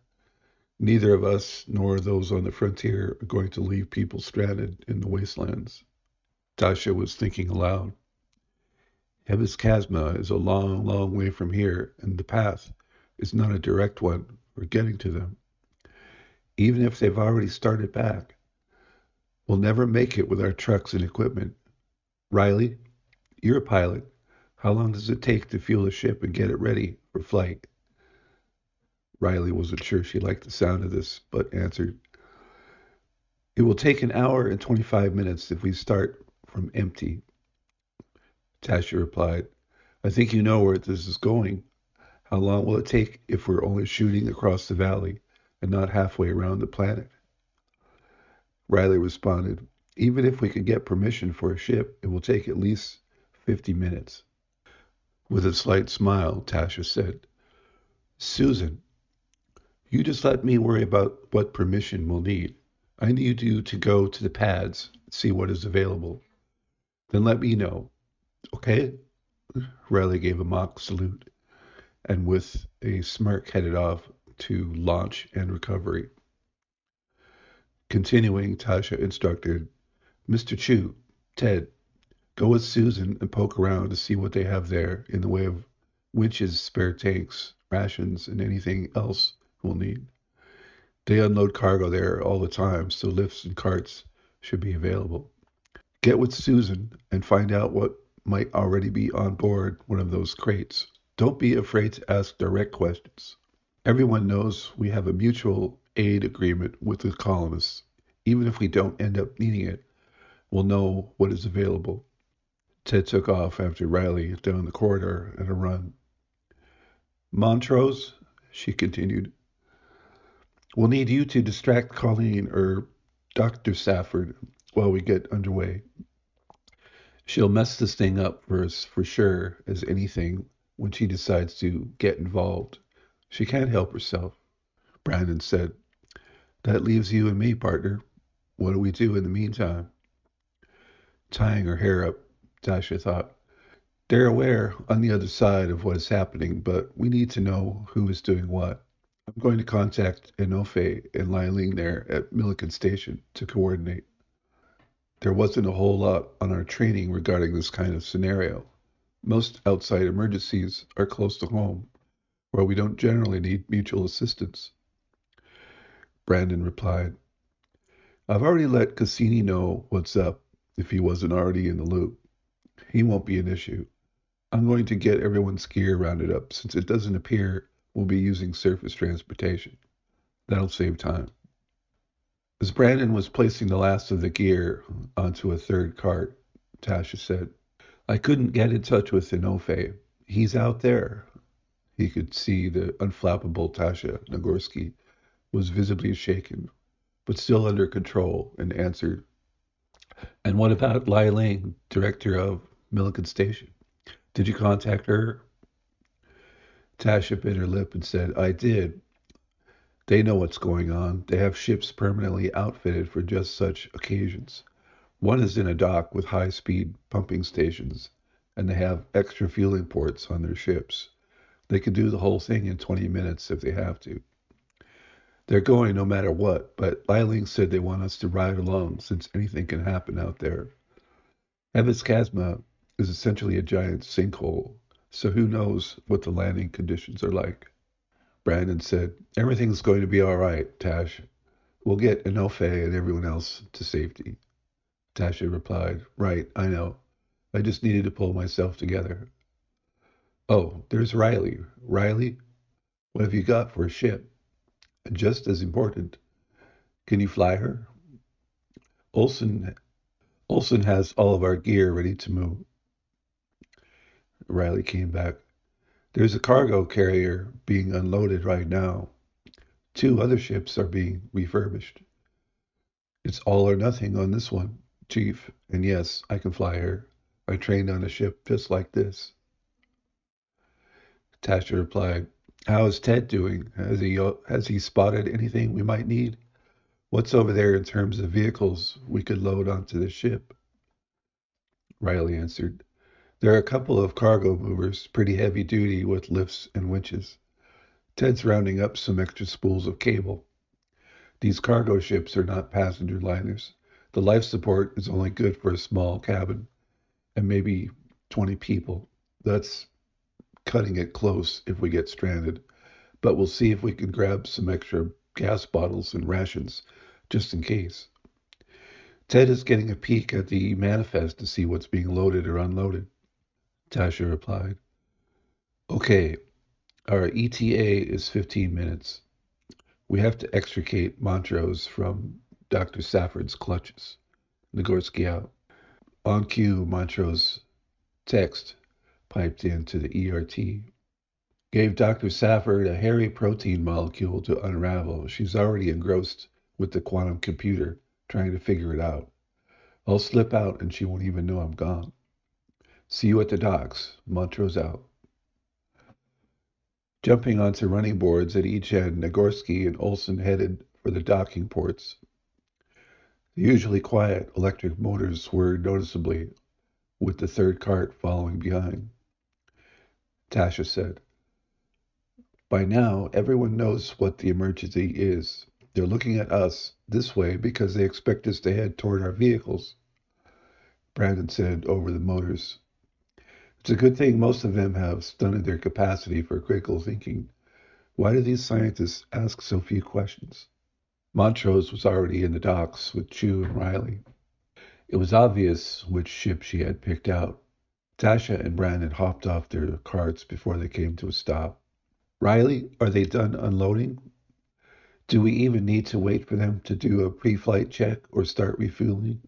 She replied, Most of these guys know I'm a pilot, so they don't think twice about me walking around. I've already started. Fueling is another matter. We're waiting for you on that one. I know as a member of ERT, I could commandeer this baby on my own. I've already started. Feeling is another matter. We're waiting for you on that one. I know as a member of ERT, I could commandeer this baby on my own, but on my own, but felt it would be better if it came from you, Tasha. Don't worry, we won't lose any time. Tasha asked, where are the dockmaster and chief pilot? In their offices? Riley pointed. Straight over there. The corner rooms on the second level, this end. Brandon began maneuvering the carts closer to the vehicle airlocks. Natasha marched over to the stairway and up to the dockmaster's office. With the door open, Tasha walked straight in. Reading his nameplate, Tasha said, Mr. Borga, I need that ship out there as we have a rescue in progress. I'll sign a release and we can get this show on the road. Alphonse Borga looked put out as any petty bureaucrat would be when the normal chain of command was not apparent.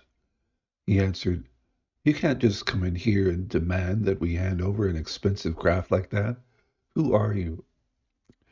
Sucking air between her teeth, Tasha braced herself for this half-expected showdown. Mr. Borga, as part of the managerial staff, you've been informed. This is my identification. Scan it if you like. The regulations state that in the instance of any life-threatening emergency, I have extensive powers to commandeer any piece of equipment I need, which will not endanger additional lives. After we've gone, you can read the fine print. Please tell me where to sign off. Alphonse Borga said, I'm calling Dr. Safford. We'll just see about this. Tash replied, go ahead and do that. Just hope that you're never far from here with your air running out or waiting on some hapless, fearful bureaucrat to do his job. Popping outside, Tasha gave Riley and Brandon the thumbs up sign to get things moving. On the comms, she heard Colleen Safford's shrill voice. You just sit tight, Mr. Borga. I'm coming over there right now. Just then, the chief pilot, Ole Skarsgård, wandered in, curious about the yelling. May I be of some assistance, miss? Shaking his hand, Tasha said, Nagorski, Tasha Nagorski, and I'm heading up to ERT. We have a rescue in progress, and this chap is the long pole in the tent. Skarsgård didn't hesitate. What do you need? I have people who can help. Tasha said, I've got to have that ship out there fueled as much as possible and ready to go to Hebus Chasma ASAP. I need our gear and 2 of those cargo loader vehicles on board, along with 3 spools of cable, rations, and extra gas bottles. There are people out there without a lot of time. Ole said, I'm all over it. I'm coming along, if you don't mind. Skarsgård was already suited up and giving orders to his ground crew to get the Molly Brown fueled, loaded, and ready to go. Equipment and supplies moved in as the last of the freight was offloaded. Fuel and LOX lines were in place and pumping. In Earth's moist atmosphere, there would have been a lot of water vapor and frost, but not in this dry, desolate landscape. There were only the gauges to rely on. Tasha said, okay, boys and girls, it's showtime. Already suited up, they walked out to the launch platform for boarding. Ole was with them and said, this is your show, Tasha. I can act as co-pilot for Riley, if you like. Riley instructed, okay, people, all doors and hatches are closing. It won't take us long to get there, so we won't be pressurizing the ship. The lights will be red while we're in vacuum. We need to save every ounce of atmosphere. Ole had the coordinates entered into the navigation system, and his crews let him know when the fueling was complete. They'd used a few tricks they knew to top off the Molly Brown. Riley said, "Okay, Tasha, just give the word. We're ready to go." Over the comms, everyone heard Dr. Safford ordering them. "You people need to disembark right this minute. We need to have this out before committing this ship and risking more lives. Those people are out there of their own accord and have nothing to do with this facility. Do you hear me?" Brandon said, "I think everyone on Mars heard her, and that's saying something." Tasha looked at Riley and Skarsgård, then pointed her finger to the sky. Without smoke and with little flame, the Molly Brown took off on a ballistic trajectory for Hebes Chasma. Once they were aloft, Skarsgård said, "I'm wondering how upset Dr. Safford is going to be with me when she discovers I left my comms open. Everyone in my crew back there got the feed." That broke some of the tension for Tasha, and she burst out laughing. Brandon was glad she had a little relief for the moment. Tasha asked Riley, "Do you know where we're going to land specifically? There's not a lot of information on the terrain. All we seem to know is that the area is unstable."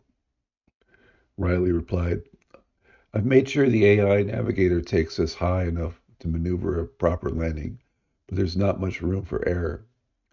We'll know if it's level, but not what's underneath.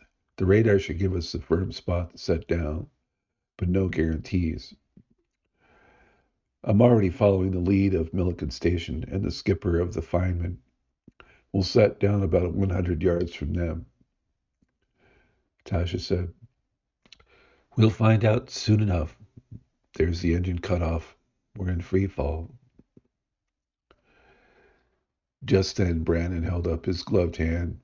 Each of the ERT members had clear designs on their pressure suits, so they could easily be identified in heavy smoke or if the comms went out. "I'm getting something on channel 14. Jenny, have you identified the source?" Their AI responded, "Signal emanating from Hebes Casbah, Western Rim. Identifier 1447, Enofe Kalu. Attempting to filter noise and enhance." Enofe's unmistakable voice came through. "This is Enofe Kalu, broadcasting from Hebes Casbah. Is anyone reading? Over." The Molly Brown had reached apogee and accelerated toward the landing site.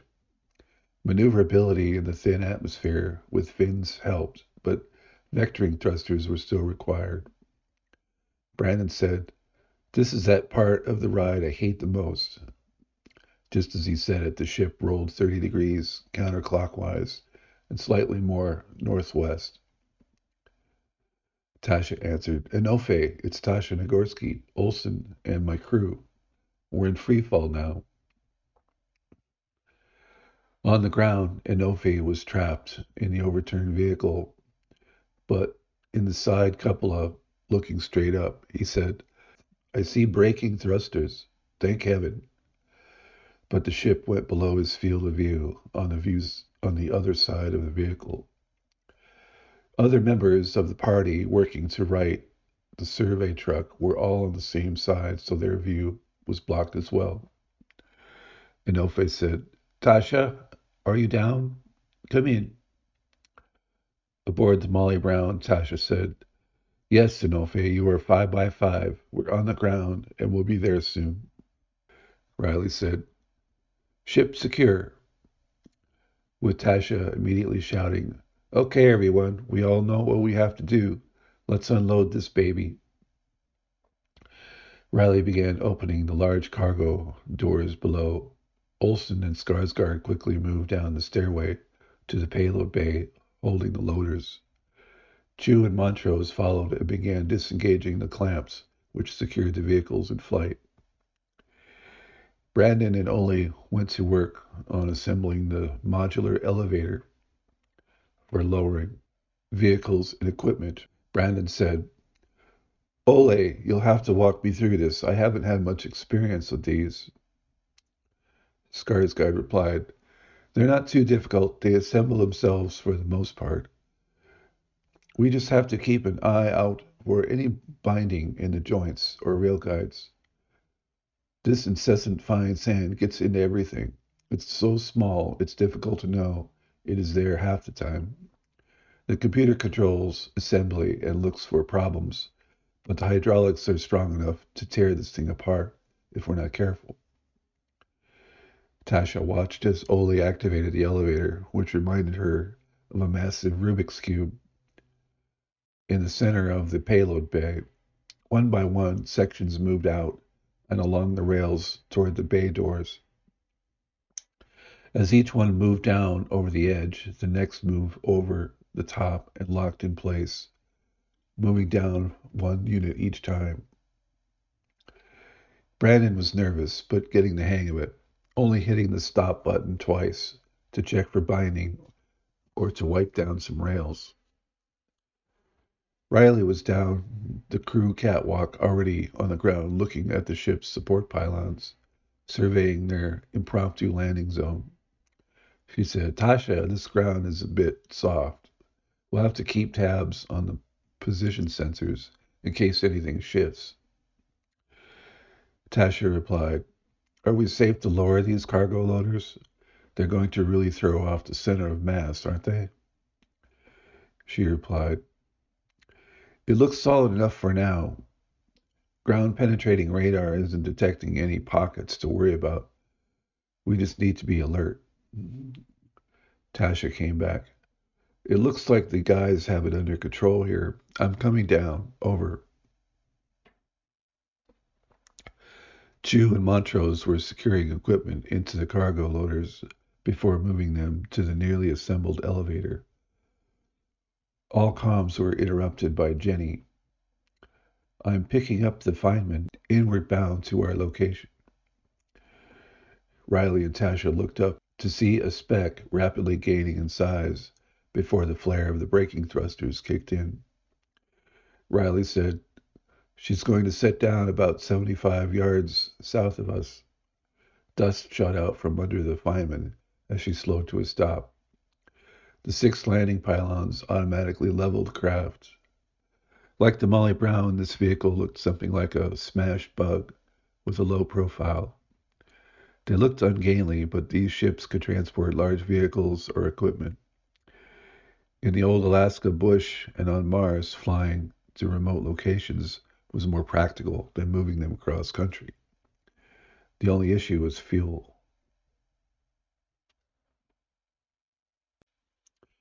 Chapter 6. Living on the Edge. "The cargo elevator is in place," Skarsgård announced. Brandon was directing the vehicles onto the lift. "Follow my hand signals. There, Ted. That's it. Move forward. Slowly, slowly. You're all lined up. Bring her on over." Ted True drove the loader slowly onto the lift platform, stopping at Brandon's signal. Tasha said, "Riley, we're walking over to Anofe's vehicle to assess the situation. Our equipment will be there shortly, but I can't wait." Anofe's companions were glad to see that help had arrived and things were coming along. Tasha said, "Riley, it looks like they're trying to winch that first vehicle right side up, but their trucks either aren't heavy enough or can't get a grip on this loose regolith." Riley replied, "There's a lot of loose junk for sure, but it's not so stable underneath either. This is a lot of salt mixed with fine rock. It's compact, yeah, but is there bedrock? I have my doubts." A figure in a light blue pressure suit came out to meet Tasha and Riley. "Are we ever glad to see you guys? My name is Bintang Noor. We were on our way west, but took a detour to check out this area. We figured this could be a future water stop.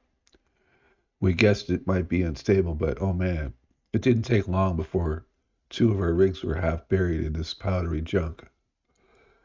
Tasha said, "It looks like you're trying to pull that truck back over. Not getting enough traction?" Noor said, "That's right. We just don't have enough horsepower to fight the weight of the rig plus the sand she's buried in." Riley said, "We brought some cargo loaders with us. They're a lot heavier with sturdy winches and lifts. That might do the trick. We also brought a whole lot of half-inch steel cable.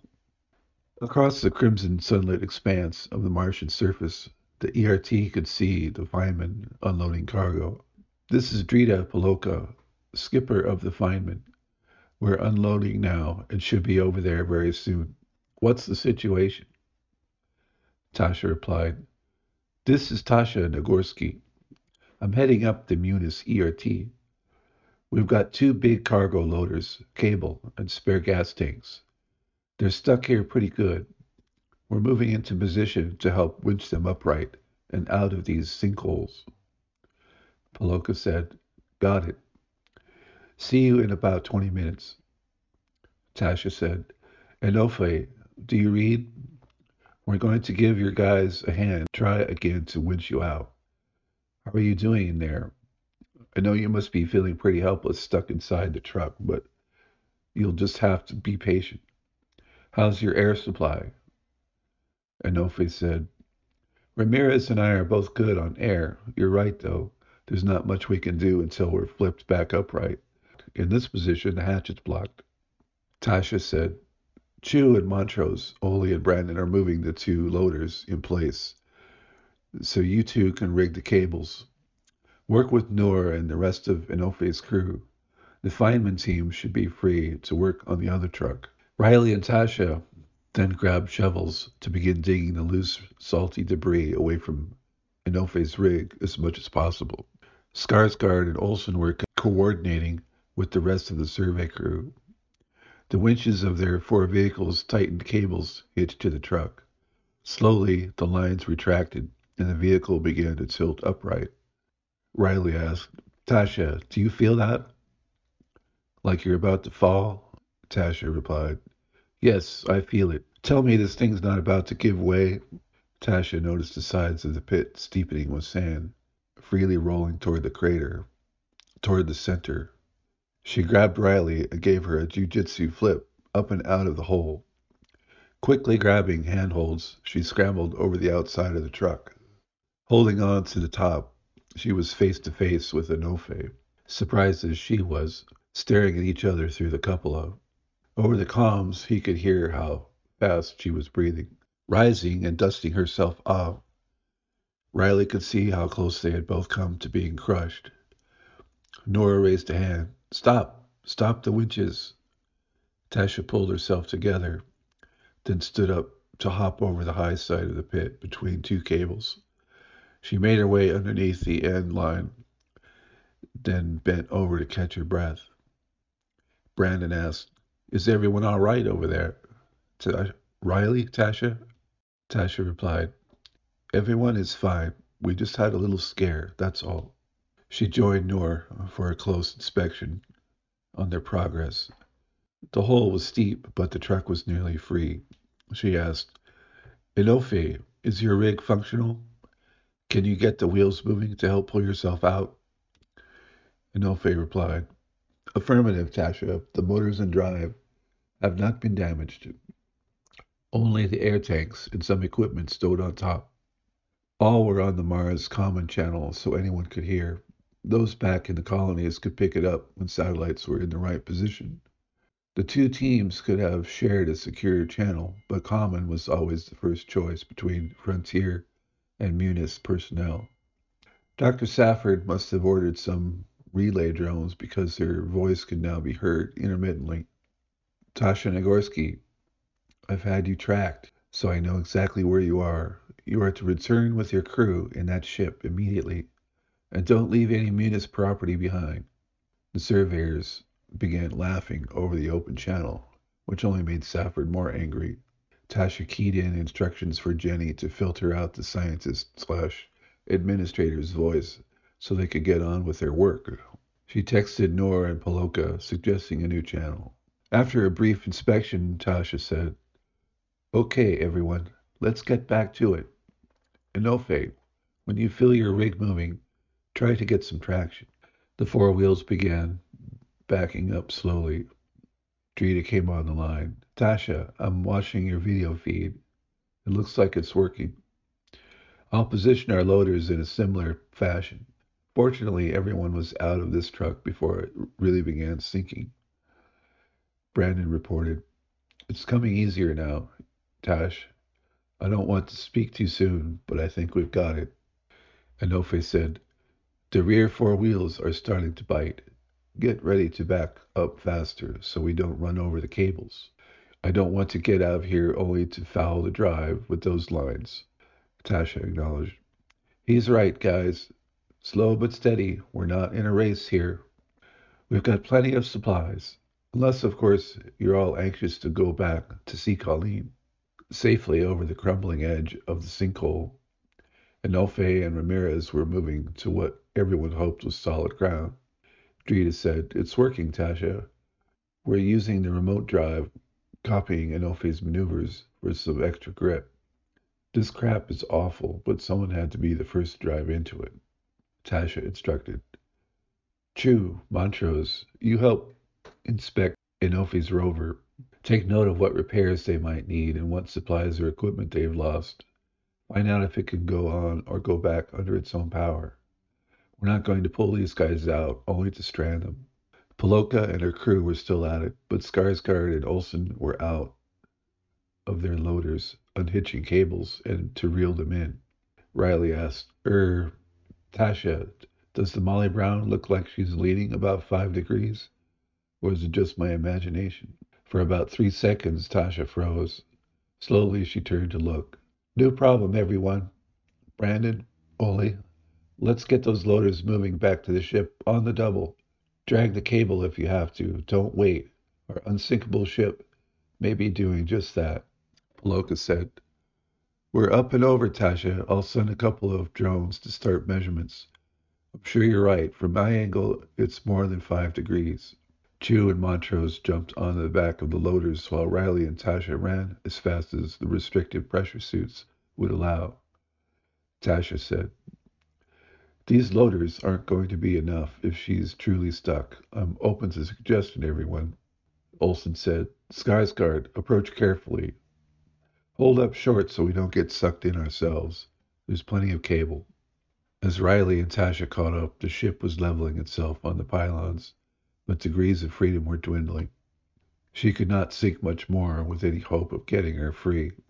Brandon was up on the catwalk, attaching a cable to the high side of the ship for the best leverage. "Tasha, Ole and I will see what we can do, but this ship weighs a lot more than all of our loaders combined. We'll have to stake ourselves to the ground and hopefully not dig ourselves into new holes." She said, "Drita, do you think you could help us out here? Even 4 loaders might not be enough." Riley added, "It's going to be heavy. We have a pretty good fuel load remaining." Drita replied, "We're on our way. Riley is probably right, but we'll see what we can do. It looks like that elevator is what's holding everything where it is." Riley looked her concern to Tasha, who said, "We can neither retract the elevator nor can the ship take off with so much mass throwing off the center of gravity." Olsen and Skarsgård were discussing the positioning of the 4 loaders with Drita's team. Brandon said, "We need to attach our cables as high up on the Molly Brown as possible, but you guys know that. Riley, can you get us some data from the ship's sensors to tell us what parts are most or least buried?" Skarsgård was familiar with all kinds of craft and pointed to the best load-bearing points for attaching cables. "The last thing we need to do is tear out a bulkhead. These things have walls like tissue paper." The loaders started pulling, directed by Brandon and Drita. Tasha and the rest could see this was not working. Tasha said, "We have to be careful not to drain the batteries on the loaders. That or we'll have to hook them up to your portable reactor." Skarsgård left Montrose to work the loaders so he could monitor the cable connections and, more importantly, the parts of the ship under tension from those cables. The loaders started pulling, directed by Brandon and Drita. Tasha and the rest could see this was not working. Tasha said, "We have to be careful not to drain the batteries on the loaders.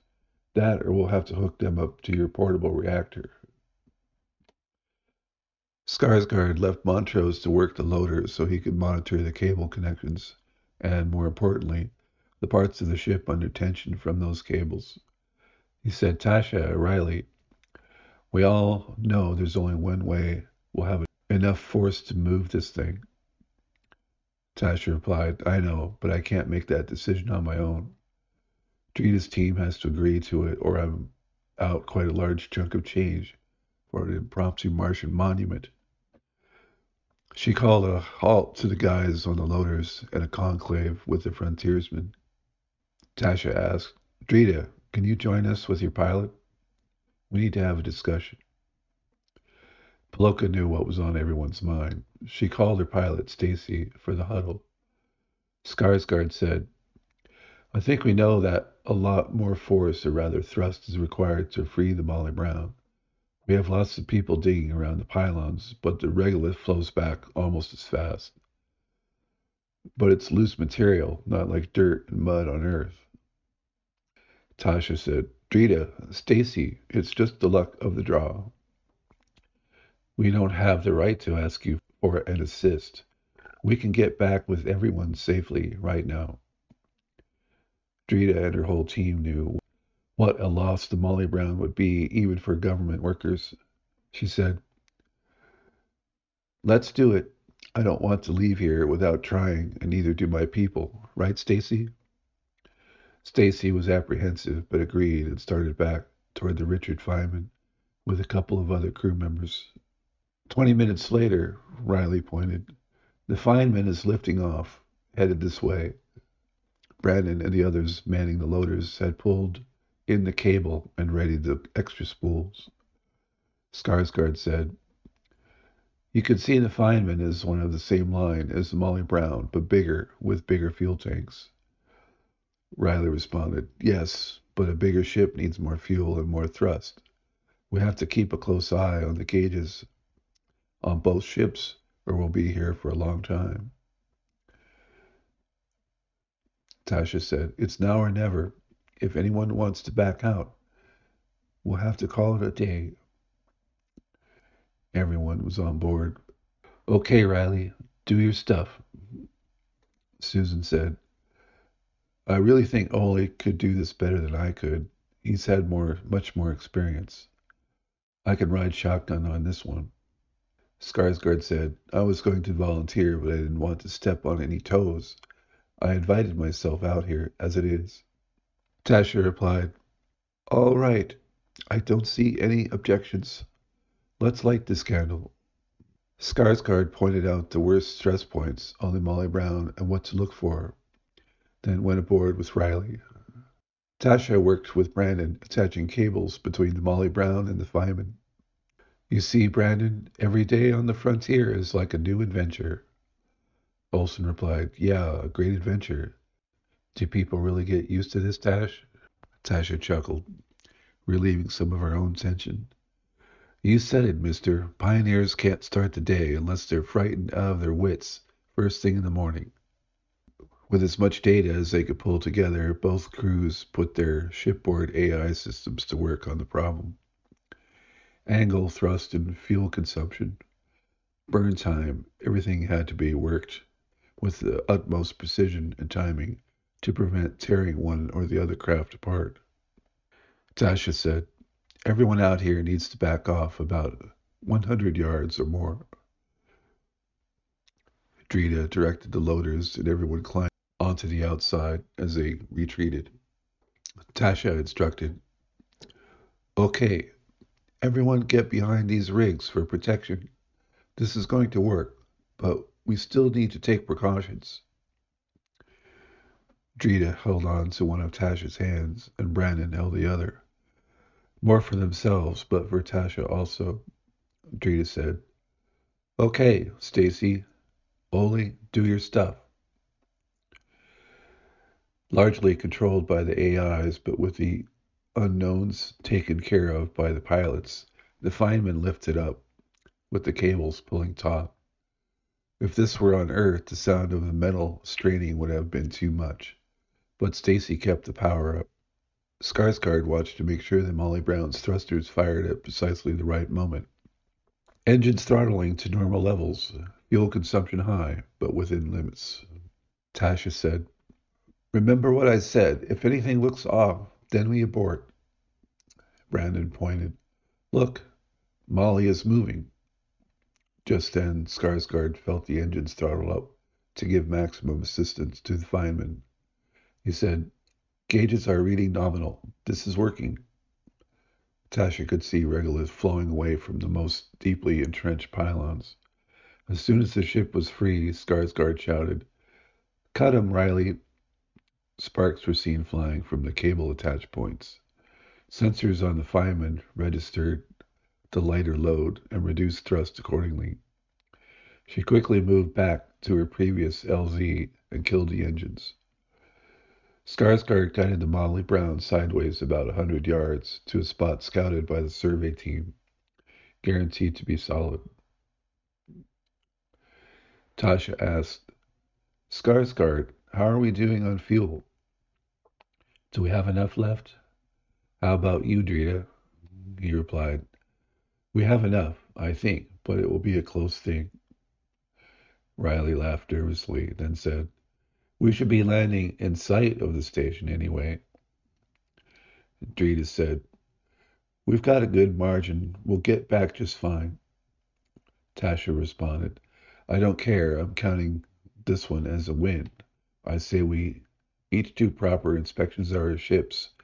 Then we'll treat Drita and Ophi and their teams to a celebratory meal aboard the Molly Brown. I'm volunteering Chu and Montrose to do the cooking." Back aboard the Molly Brown, a suitable repast has been prepared for all three crews. Skarsgård said, Tasha, I have good news and bad news for you. Which would you like first?" She said, "Why don't you give me the good news first, Ole?" He responded, "Riley and I, along with your navigator AI, have had to rework the figures for getting the Molly Brown back to Munis. We can definitely get back safely." "Okay, now this is where you tell me the bad news." Clearing his throat, Skarsgård said, "The bad news is we're too heavy. If we take those two big loaders with us, we'll never make it back. If I had my druthers, I would offload the freight elevator as well for a safety factor. At best, we'll put down 40 kilometers short. If we leave them here, we'll have just enough to end up where we started. They're just loaders. They're not outfitted to use reactor power, so they cannot drive back on their own. We'll need a ship like the Fireman or larger to retrieve them. We have those in the fleet, but Dr. Safford won't be happy about us leaving loaders out here for even a little while." Tasha sighed. "Well, kids, it's in for a penny, in for a pound, right? We're already in trouble with the man. It won't matter that we're bringing the Molly Brown back after pulling her out of the sand. If we're stuck out here, she would become just another statue. Writing her off would be cheaper than any salvage attempt, though no doubt some intrepid frontiersman from the new settlements would pick her clean of anything valuable. I've seen Colleen and her cronies waste more taxpayer funds before breakfast. This gives her plenty of ammunition, and she's already gunning for me. That's my problem, and I weighed those issues when I made my decision." Brandon said, "Tasha, it looks like Inofe and the survey team are going to be fine. They have replacement air tanks, both from us and from Drita's team. They also have supplies and equipment to continue out here, as long as they stay clear of trouble. Don't worry, I've carefully logged everything we've left with them, so the committee will know where things are." Tasha laughed. "Don't be so thorough, Brandon. They're not used to getting such an honest accounting." Riley added, "As this was an ERT rescue, we have the helmet cam and communication logs. Everything is documented down to the last drop of propellant boil-off. Safford can do what she wants, but we're solid on this one. That doesn't mean she won't try to pull a fast one, but she doesn't know who she's dealing with. Tasha, you know we'll all back you up on no matter what any government flunky tries to pin on you." Tasha smiled, knowing this was an excellent team. The Grand Poobahs, who agreed to let her choose her own people, initially grumbled when she shunned their numerous suggestions. Of course, they tried to reward their followers with that extra pay, only after training a crack squad, averting millions in damages, or saving some of their lives did they relent. Tasha's ERT and preventative maintenance made her beloved by many employees, but resented by no-talent bureaucrats. After a no-phase survey team left to plan the next phase of their expedition, Andrea's group left for the Richard Feynman. Tasha said, "If Ole and Susan agree everything is locked down and ready, then I guess it's showtime." Skarsgård and Riley nodded to each other and stepped through their final checklist. As the countdown ticked off in front of them, each passenger was mired in his or her own thoughts. The main thrusters kicked on, and the Molly Brown left the surface with an uncomfortable lurch. "Sorry about that one, folks. Old habits. Leave trouble faster than you found it," said Skarsgård. Those not involved in piloting the craft gripped their seats in response to the vehicle's impressive acceleration. The ship launched into a ballistic trajectory south over the vast depression of the Valles Marineris. The Molly's AI navigator sounded with a soothing male British accent. "Boost burn, cut off in 20 seconds. Calculated for best safety margin."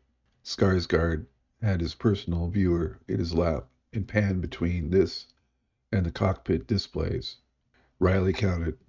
"Main engine cut off in 15 seconds. 10, 9, 8. Before she got to zero, Skarsgård casually reached out and touched a control. The engines kept firing. Riley looked at Skarsgård, open-mouthed, but speechless. The navigator AI said, "Recommended boost burn. Shutdown is past.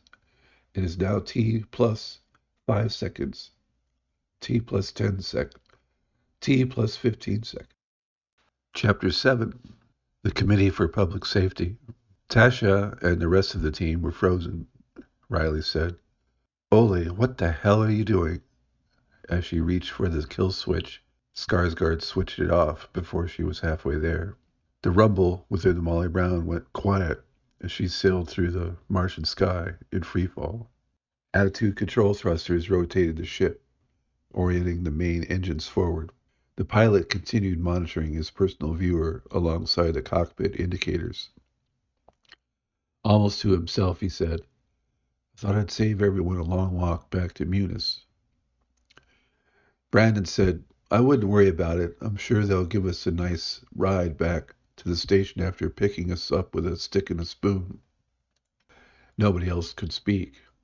They were fixated on the sight of the station and lights of the new settlements growing larger in the cockpit display. Skarsgård now looked apprehensive but keyed in some numbers on his viewer before touching the cockpit panel. As suddenly as they'd stopped before, the main engines fired up. Tasha thought to herself, "At least we're decelerating. The mess won't be quite as spread out. There should be enough for some intrepid colonists to salvage." From her rear seat, she reached out and put her hands on Riley's shoulders. She said nothing for fear of distracting the people to whom she had entrusted their lives. And then it was over. The Molly Brown touched down perfectly, 700 yards short of the outermost landing pad. Gathering her wits about her, Tasha said, "Ole, just what the blazes was that?" "Stunt." Skarsgård sat back, and Tasha could see he'd been sweating. She thought, maybe he's not the steely-eyed missile man his manner exudes. Skarsgård said, "Look, Riley and the rest of you defer to me in piloting the ship. I was relying on my experience. I know how this crate was built and why.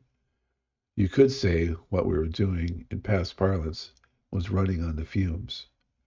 He continued, "Tasha, you're an engineer. I know how much fuel there is versus how much the gauges and the AI tell us there is. You know what goes on in a design.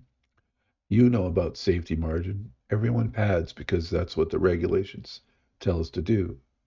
Every bridge can take a lot more weight than it's rated for. I know how to bypass the AIs and how to get the most out of the engines. If we'd followed the navigator's algorithm, we'd be walking almost a full day to get back. The mobile fuel rigs don't have the range, and the Molly Brown would be as derelict as if we'd left her at Hevescasm. Riley said, "All right, I'm satisfied. I have to pee." Skarsgård said, "I see the welcome wagon is racing out to meet us, so I'm right behind you."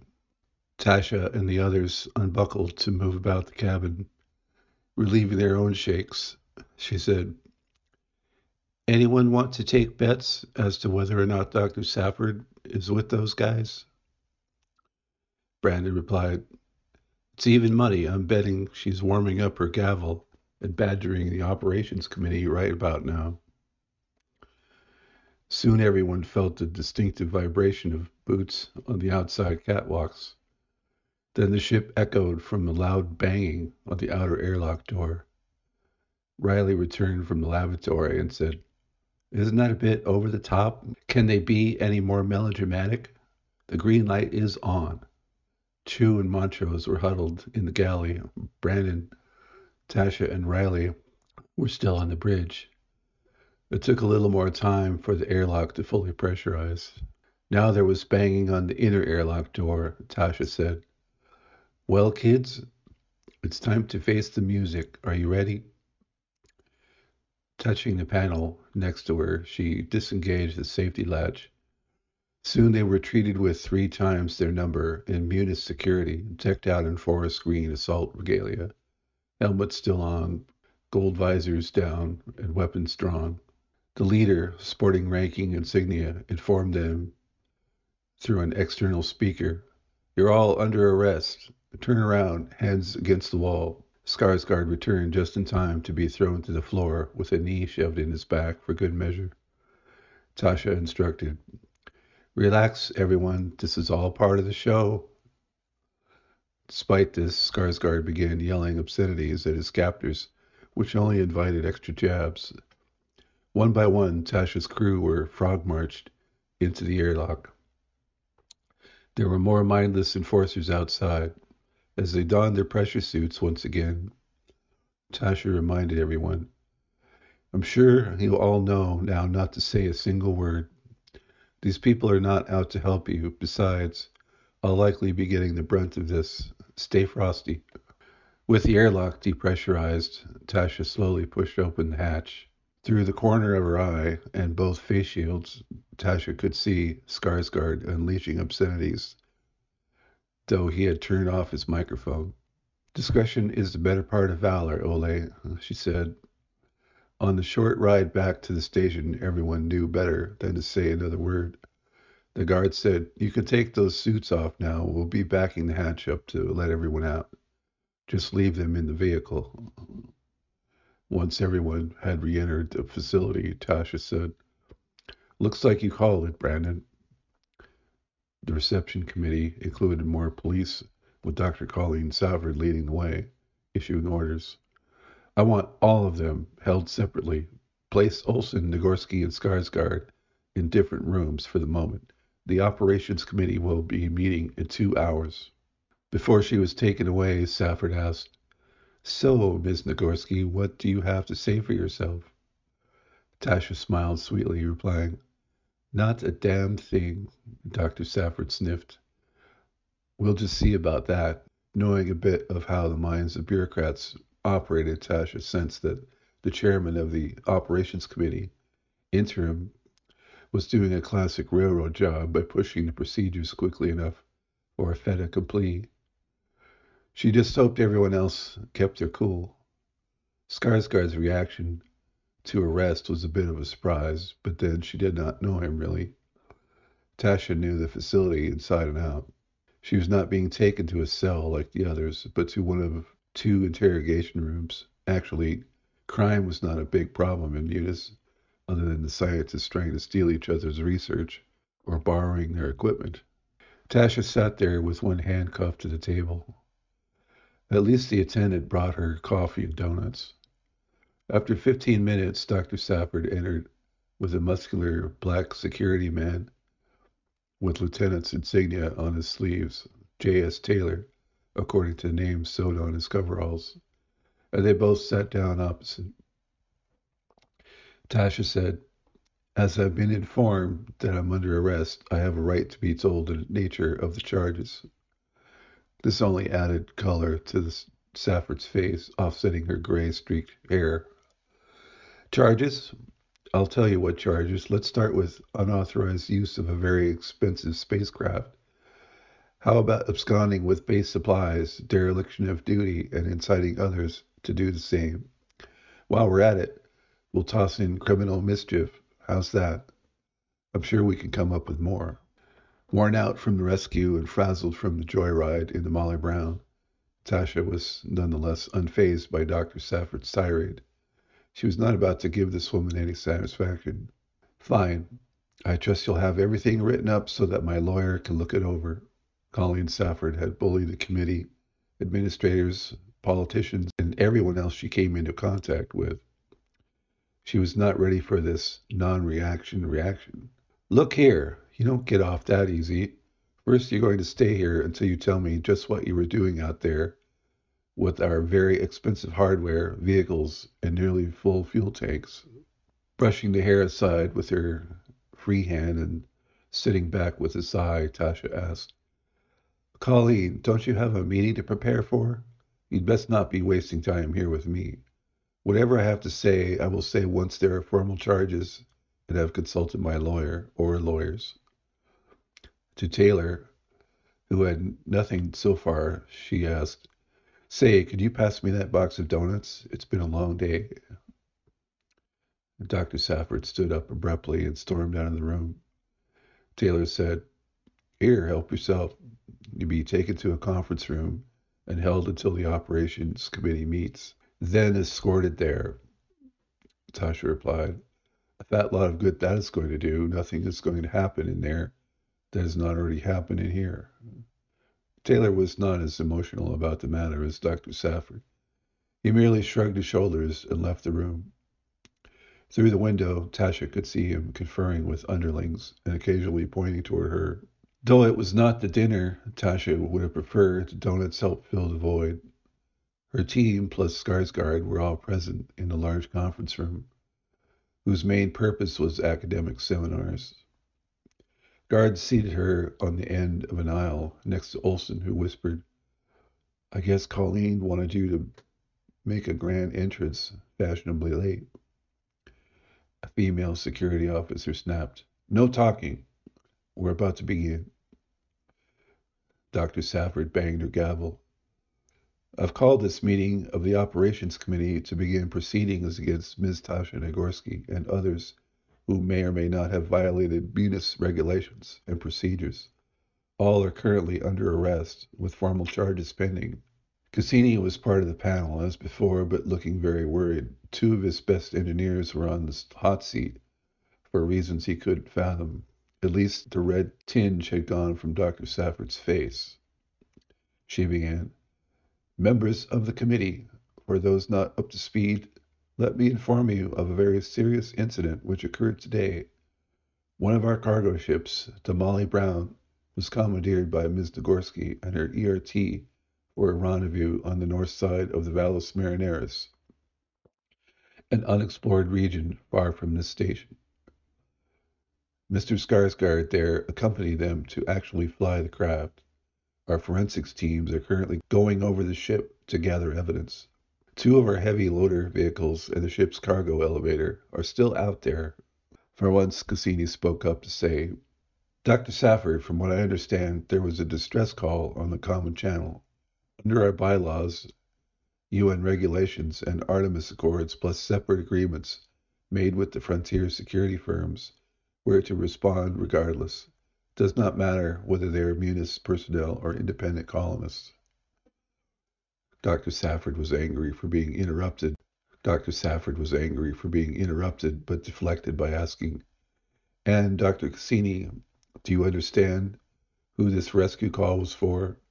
He replied, Well, no, but Safford cut him off, saying, No, I didn't think so. The distress call was made by none other than Enofi Kalu. Does that name ring a bell, anyone? There was some murmuring among the committee members with enough tenure to know that name. Those more fresh from Earth or Luna were victims of the news blackout. Dr. Safford continued, please allow me to enlighten everyone. Inofi Kalu is the son of Isueto and Yawa Kalu. All of them disappeared from this station many years ago without a trace. The Kalu family are known radicals from their activities both on Earth and prior to their disappearance from Munis. They have always sought to disrupt rather than be team players. I have good information that Ms. Nagorski and Mr. Olson are associates of this Mr. Kalu and were seen with him prior to the incident we have before us. It is imperative for this committee to take precautions against all potentialities endangering this station. Unsatisfied, Cassini continued, this is the first inkling we've had of any man-made threats. Dr. Safford, do you have concrete reports from station security or intelligence that you wish to share with us? We need total transparency within the committee if we are to make informed decisions. Brandon nudged Tasha in a half chuckle, half whisper. Colleen is used to controlling the narrative, and her discussions tend to be unidirectional. Dr. Safford was truly flummoxed by the emboldened Dr. Cassini. He was the last person she would anticipate questioning her in public. She tried to brush him off. Be that as it may, Dr. Cassini, this is an emergency meeting of the committee. These people you see before you took it upon themselves to abscond with valuable station assets, some of those being left behind on the North Rim. Turning toward Tasha's group, she barked, Ms. Nagorski, what do you have to say to this committee? Just how do you account for your actions? The charges against you are most serious. Tasha sat for a few seconds in silence, just long enough to see the red return to Dr. Safford's face. Did we not just have this conversation, or did you think your phalanx of PhDs would have a greater intimidation factor? While we are at it, just what is this forum anyway? You're invoking dubious emergency powers, which from my standpoint are completely arbitrary. You're making this up as you go along. If there are valid charges being brought, then let's see them. You may have most of this panel cowed, but what standing do you really have? Are you judge, jury, and executioner all in one? For a bunch of scientists, you have a lot to learn about logical fallacies. If you have any critical thinking skills left, then you will make sure the system works the way you all claim it does, rather than watching it being hijacked. Dr. Safford seethed, but refrained from any retort to Tasha's crystalline analysis. Proceeding as if her statement was irrelevant, she said, ladies and gentlemen, please focus on the large view screen. What you see are our security teams combing over the cargo hauler, Molly Brown. For those who are unfamiliar, this craft is equipped with a heavy-duty modular freight elevator, which appears to have been offloaded. The logs also show that 2 Class A freight loaders are now missing, presumed to be on the far side of the Valles Marineris with the elevator. The red flags show damage to the ship's structure here, here, and here. Dr. Safford droned on, as 1 or 2 committee members periodically jerked themselves awake. When the circling security guards were out of viewing range, Tasha and Brandon traded comments using sign language. This they had learned together in their off hours to stave off the prevalent boredom of Munis. Pressure suit radios were not always reliable, and communication could mean life or death. Brandon asked, what do you think she's going for here? She and Thomas must be colluding in this vendetta, or she wouldn't know about Inofi and our meeting. Why the rush? Even if she were concocting a case against one or both of us, this is incredibly thin, even for innuendo. Tasha replied, right. It looks like the writing is on the wall. We'll have to figure a way to communicate, since Colleen will make sure we're isolated from one another. Do you have a lawyer? Brandon smiled and replied, no. Though in hanging out with you so much, I should have made provisions for that. Tasha replied, well, I have one, but we can't be sure I'll be able to contact him. Luckily, I have a sort of dead man switch in place. If I don't keep in certain routines, such as returning to my quarters, etc., Then a message goes to Vasily and he starts asking uncomfortable questions. I put him on a small retainer when I signed my contract. I'd heard stories about others being trapped up here for years by the fine print. Olson twigged on what Sasha was saying. So you'll get this Vasily and or his office to represent me and maybe the rest of the team? Then we'll have a way to communicate. The irony is that we were on our way to being stuck here, as you say, though on our own terms. I thought you were working out a departure plan. Is that all out the airlock now? Tasha smiled. You're an engineer, Brandon. You know the first iteration never works. There aren't enough cells in the brig to isolate us if that's where we're supposed to wait for this kangaroo court to start. It depends on what magic Vasily comes up with. He should be able to raise enough hell to get us bail or house arrest. After all, we didn't kill anyone. We saved lives. I made sure to transmit the team's logs, along with those of the Molly Brown, in the open before we touched down. I doubt Colleen even knows what she's going to do, and those logs have barely popped up on the frontier media. She's in a rush, so we'll use that to her advantage. As Napoleon said, never interrupt your enemy when he is making a mistake. Brandon was less and less surprised at what Tasha was capable of and how she could improvise on the fly. The ERT plus Skarsgård were held in separate conference rooms or empty offices for nearly 24 hours before Vasily Morozov started poking around. It did not take long to connect the disappearance of Tasha and her team after that distress call everyone was talking about. The mystery was, why were they missing? He thought, finally a case with some meat in it.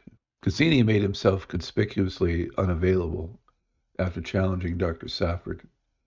Vasily instead found the office of Lieutenant J.S. Taylor and began firing questions at him. This complex is not that big if you know where Tasha Nagorski, Brandon Olson, and the rest of her ERT are hiding out or being held.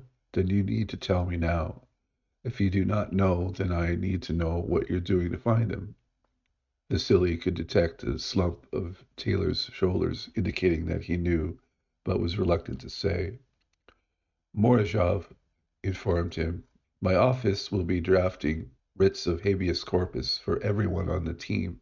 You'll have them by close of business today. Taylor said, please shut the door, Mr. Morozov, and have a seat. Vasily thought to himself, now we're getting somewhere. Taylor said, I'm in a fix since my superiors on Earth are running for cover. Dr. Safford has a lot of pull, or know where a few bodies are buried. They're giving her free rein for now, but this whole thing stinks to me. They're being held in separate rooms. None are in the brig, and none have been allowed to speak to a lawyer. I don't know what Safford is up to, but as you said, this station is not so vast that secrets don't get out, or rumors won't spread. Vasily said, thank you for your candor, Lieutenant. You know that I will issue the writs in my case. This will provide a record and should alleviate any fallout you might suffer. Vasily knew Tasha's thinking. He showed up at Taylor's office with the writs and a gaggle of lawyers, one for each member of the team. His investigators discovered that Skarsgård had last been seen with Tasha, so there was an attorney for him as well. This reconnaissance in force had the desired effect. Soon he and Tasha were alone, and he could get her side of the story. Tasha said, Vasily, I'm glad our contingency plan worked. You know me and my mouth. It was only a matter of time before I got myself into trouble. Do you think you can at least spring us from detention? I've made a lot of plans, and I need to set them in motion. Morozov replied, I'm confident I can get you out of here at least. My next step is to see the actual charges and evidence. They can't hold you for more than 48 hours without filing, and I've started the clock from the time of your arrest. They'll try to shift that around, but they won't get away with it. I'll make sure they understand what a scandal this could be if they don't start cooperating. This is no different than Russia, the United States, or Japan. Politicians make laws which sound fair on the surface, but ignore them whenever they find it convenient. I try to make things as uncomfortable for them as possible. Chapter 8, Point of No Return. Munis had a legal process of sorts. It was an amalgam of statutes and procedures from each Earth government making up the station. Vasily remarked to Tasha, in essence, what prevails here is a Byzantine mixture of social controls which have ruled Earth for the last 500 years. There's not one lawyer or judge able to explain it, let alone understand it. This is Earth's version of the new frontier, when in fact, we're just transplanting everything we knew was broken and never had the will to change. Tasha said, I'm not complaining, Vasily. I know it is all so much seat of the pants BS, and when you confront them, they know it too. For now, I'm glad to be at least under house arrest and confident you'll take us the rest of the way. I told you they had no evidence. I'd just like to nail Colleen and Thomas for this witch hunt. Can we at least sue them for false arrest and false imprisonment? In response, Morozov said, the powers of Dr. Safford and the committee are not well defined for the standard reasons. If they're spelled out too concretely, then there's no room for abuse. Unfortunately, old-fashioned public shaming is one thing they may respond to. I'm working on that. Even in this place, they can't censor everything without looking like ogres. Your logs got out, but they can only fine you for that. Safford telling you to leave those people behind is not doing wonders for her image. Tasha sighed. I know. I didn't really expect much, and besides, I have other matters to attend to. You're a great lawyer, but if my plans work out, I won't need your services much longer. I see they've taken away my computers and communication devices. You know they can't really do that without violating their own protocols. The security guard outside the door signaled that Vasily's time was nearly up. He said, your team and Mr. Skarsgård are hanging tough. Actually, we're close to getting Riley, Chu, and Montrose set free as they were following your lead. I don't buy that defense, but they do. Not that any of you were in the wrong in the first place. That's progress. Tasha asked, is there any problem with the messages we're sending? I don't want you to get into trouble along with us. Morozov replied, so far it is not a problem, but we've been discreet. We're representing you as a group, and as a group, you have the right to plan your own defense. Frankly, I don't see this case ever seeing a courtroom. It would be too embarrassing for Dr. Safford. Tasha adjusted the glasses she only used for extensive reading and writing. She quickly tapped out 2 notes. Take this message to Brandon and this one to Riley. I'm not counting my chickens before they're hatched. It's better that you and your staff don't look at them. They're coded so you wouldn't be able to read them anyway. While we're at it, I want to send a message to Enofe across the way. Let me see your viewer again. The lawyer hesitated, but Tasha said, I'm posting an encrypted message draft on a throwaway address both Enofe and I have access to. As far as I know, there's nothing illegal about that. Slowly, Vasily slid the viewer over to Tasha, who began punching in a set of numbers and letters. After Vasily left, Tasha took stock of her quarters. She traveled pretty light as there were few opportunities to accumulate material clutter in this place. Things could be replaced in time. Her sanity was more important. Mars was like living in New Zealand or Easter Island in the 21st century. Goods had to travel a long way, and that made them expensive. In the new settlements, the colonists were extremely creative in their repairs.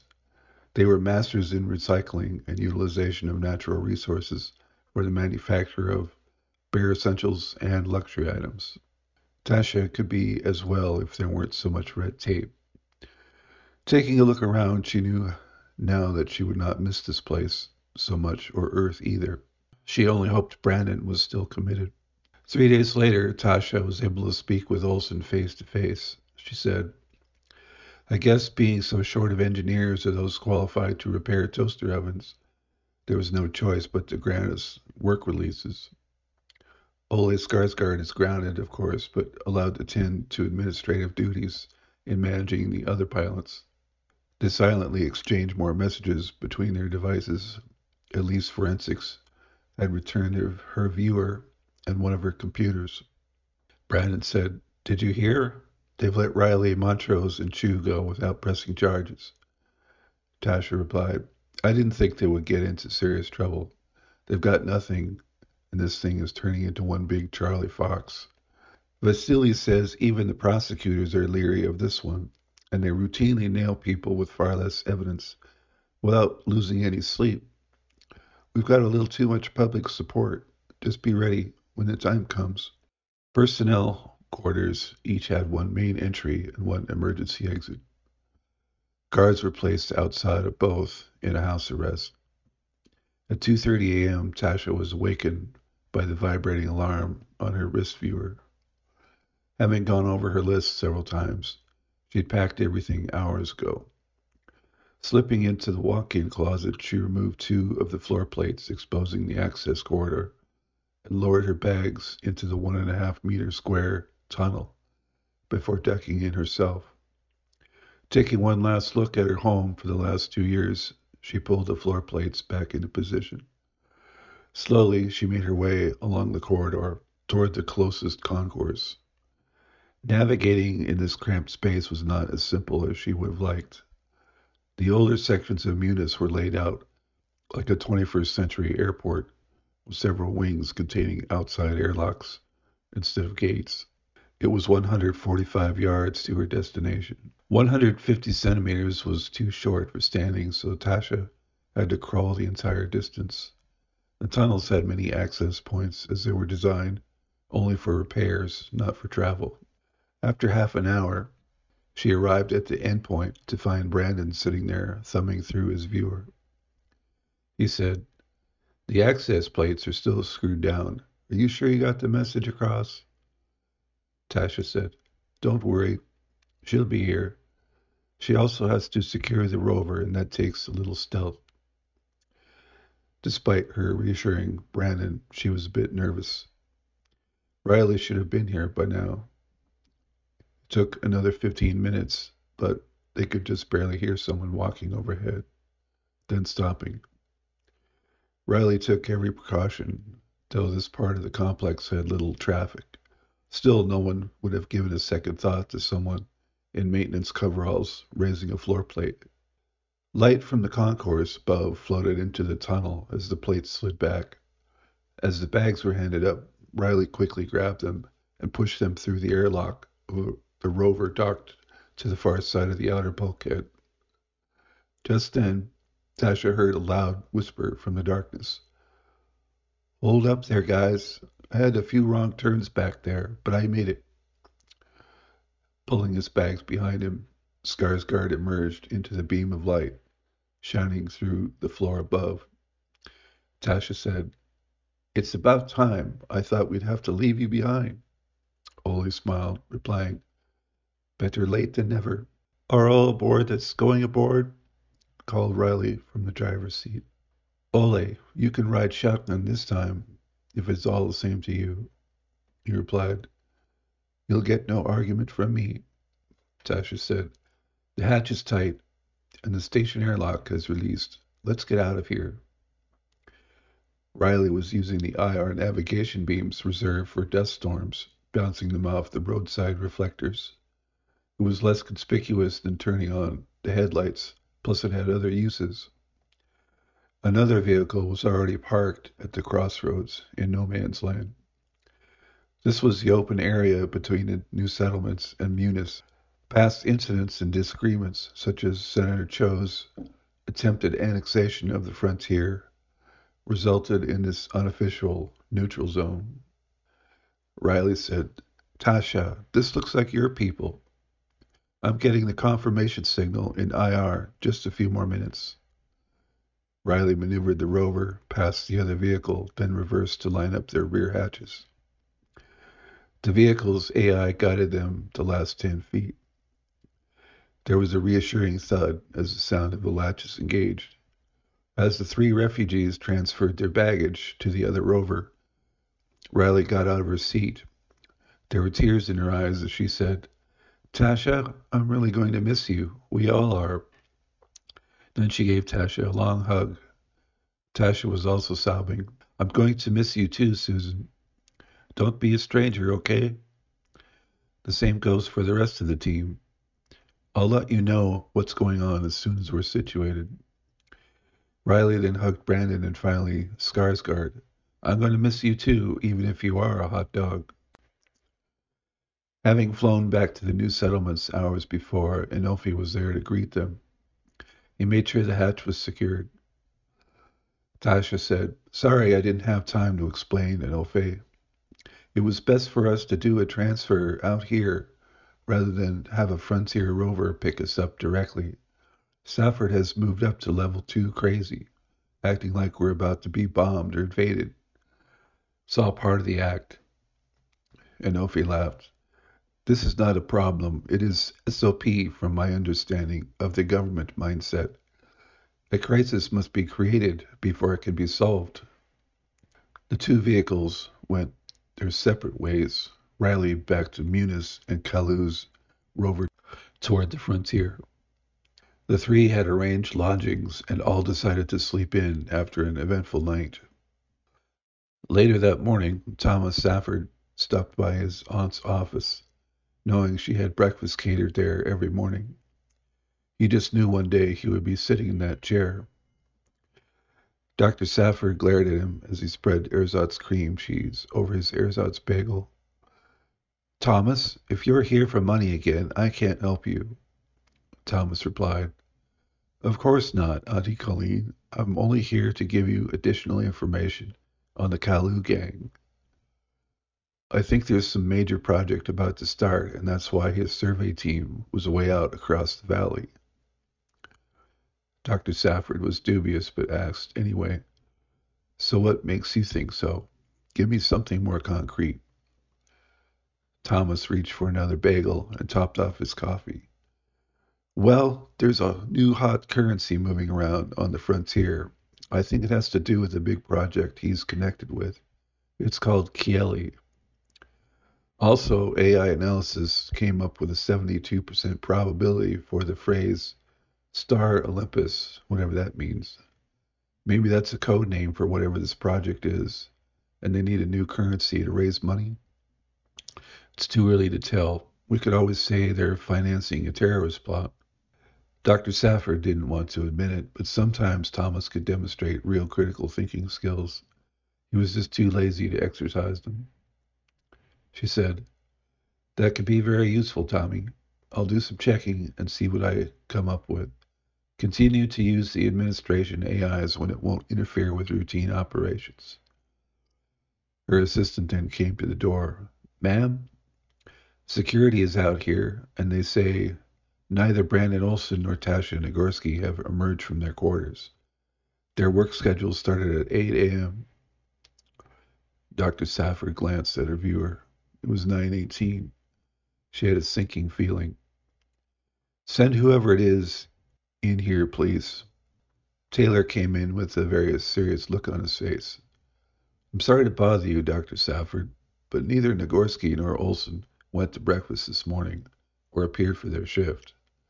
I've got people bypassing the doors of their rooms right now for a welfare check.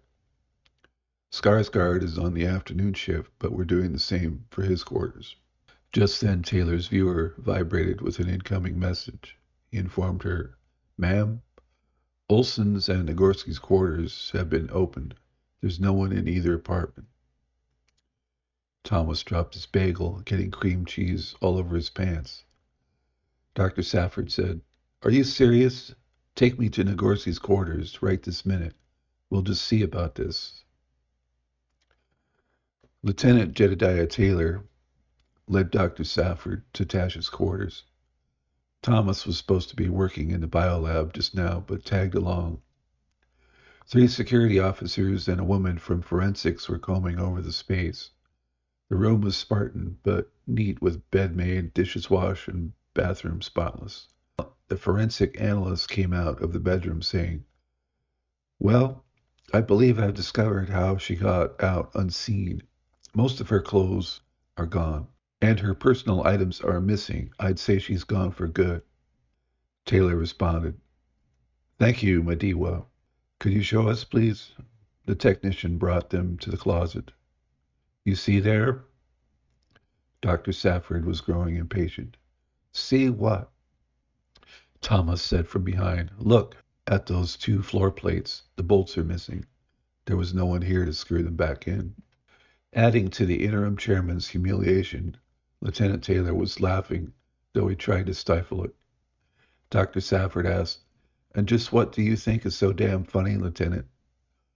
He said, "I might be a cop, but I can still admire a clever escape.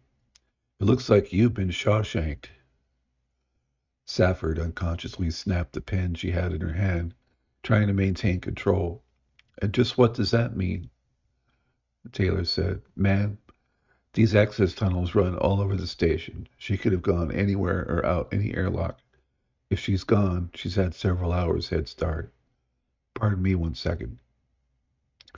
Speaking into his wrist viewer, he said, "Haruki, Musa, check the closets first. See if any panels or the access tunnels have loose or missing screws. It seems that's how Nagorski got out." Safford said, "Lieutenant, when you are finished here, I want personnel to inventory everything in this place. The same goes for the quarters of Olson and Skarsgård. Come, Thomas, let's leave these people to their work." She turned, and with the rapid clacking of her heels, she was gone. The next day, Dr. Safford was informed of a nocturnal delivery consisting of steel cables, spools, air tanks, tools, and supplies near one of the Munis landing pads. A modular freight elevator with the Molly Brown nameplate was there alongside the two missing Class A loaders. Taped to the outside of one vehicle was a complete inventory. Riley and Montrose made sure to inform everyone they ran into, knowing the station bulletins would never report it. Included were funds earmarked for the repayment of earth transportation expenses incurred by Nagorski, Olson, and Skarsgård, prorated for their time on the job. Anofi Kalu had arranged interim quarters for Tasha, Brandon, and Ole while they got settled into their new lives. Meeting for dinner one night at Yuritsi, a Mexican restaurant, Tasha asked, "So what are you going to do, Ole? It's not like you planned this move far in advance." The pilot replied, "Well, I don't have to rush into anything. I've squirreled away some real assets from my side ventures. I figure I have some marketable skills here as a pilot in flight logistics or maintenance of spacecraft. What about you two?" Tasha replied, "I guess we can tell you after a recent ordeal. Anofi has hooked us up with a project called Star Olympus. It's a startup building a commercial mass driver on the slopes of Olympus Mons. If you're interested, there's probably a place for you. Though Anofi is the one to talk to. Not that you'd say anything, but we're keeping it hush-hush until there's no longer possible." Skarsgård grinned. "Wow, the fur is really going to fly when folks find out about that.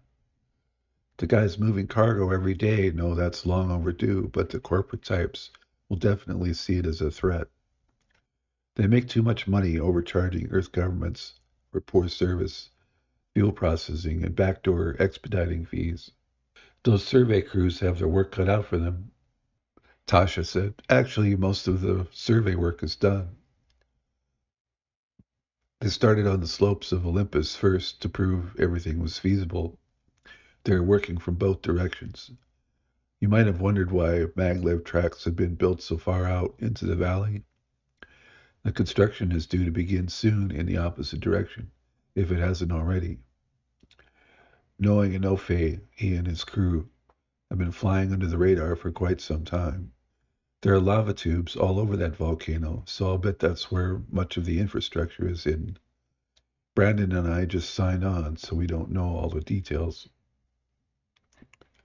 Ole responded, "Those drivers won't be piloted initially. If they're just sending up fuel or spacecraft subassemblies, the acceleration for cargo can be pretty high, and they'll want some revenue flowing ASAP. It won't be a great need for pilots. Brandon said, no, not at first, but the flight operations have to be managed, and the tankers have to meet up with piloted ships. Once those tracks are long enough, acceleration can be dialed back for passengers and crews. Tasha smiled as she adjusted her makeup. I can tell you're interested, Oli. If you can get me a resume, I'll run it by Inofe and the hiring committee. Skarsgård tried not to look over eager as he probed. If you could do that, I would really appreciate it. You know, I spent a couple of years on Luna working for a mass driver company. If they need people with experience before stirring the pot, i.e., hiring away experienced employees from other companies, I could make myself useful. Tasha said, I'm sure you could put all that into your resume. You were a manager at the Munis docks and used to wearing a lot of hats. That's just what startups need. You won't be bored. Of course, it sounds too good to be true, said the pilot. What are the downsides for this venture? Tasha put her makeup away and her smile disappeared. I'm not sure that anyone knows the answer to that question. You saw what happened to Onofe's crew on our little rescue mission. There are a lot of unknowns. The volcano was riddled with lava tubes, which I'm sure will be used to advantage. It is underground, and tunneling always carries risks, even after the boring machines are out. Natural tubes or newly bored shafts could still be unstable. Plus, there are always supply shortages, breakdowns for vehicles and communications, injuries, etc. We've got to be ready for anything. Chapter 9. Let There Be Light. With their contracts signed, Inofi took Tasha and Brandon on an excursion to Olympus Mons. I hope you two know what you bargained for, because you'll be hitting the ground running on this job.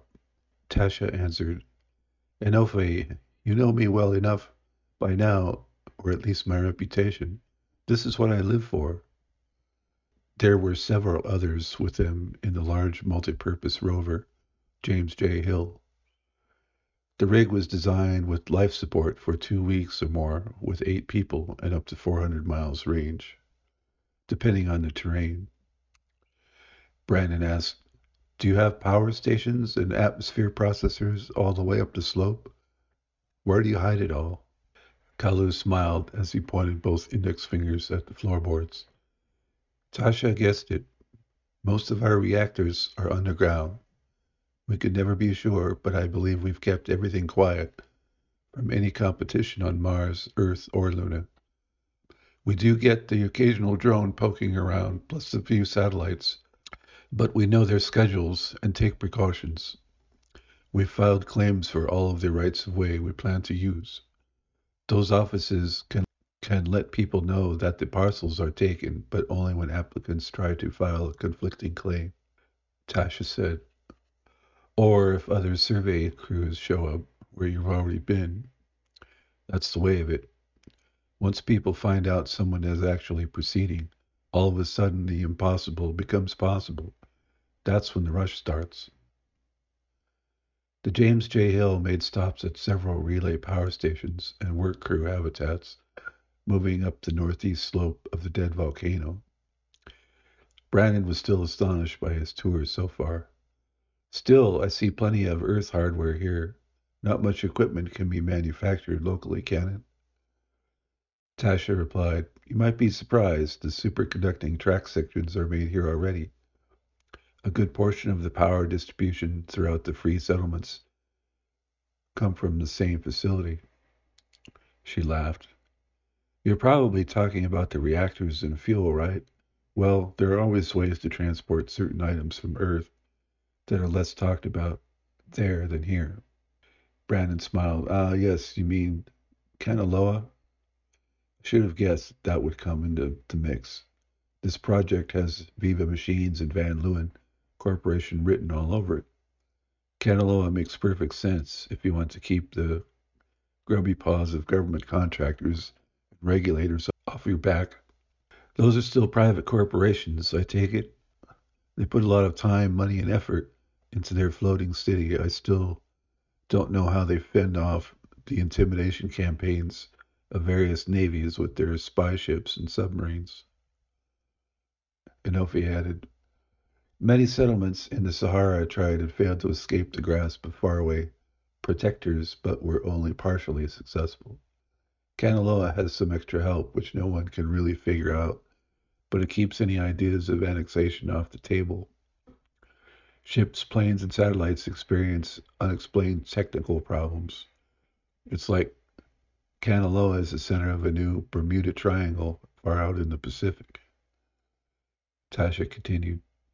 So that's where modular reactor subassemblies are launched, along with thorium fuel and other essentials.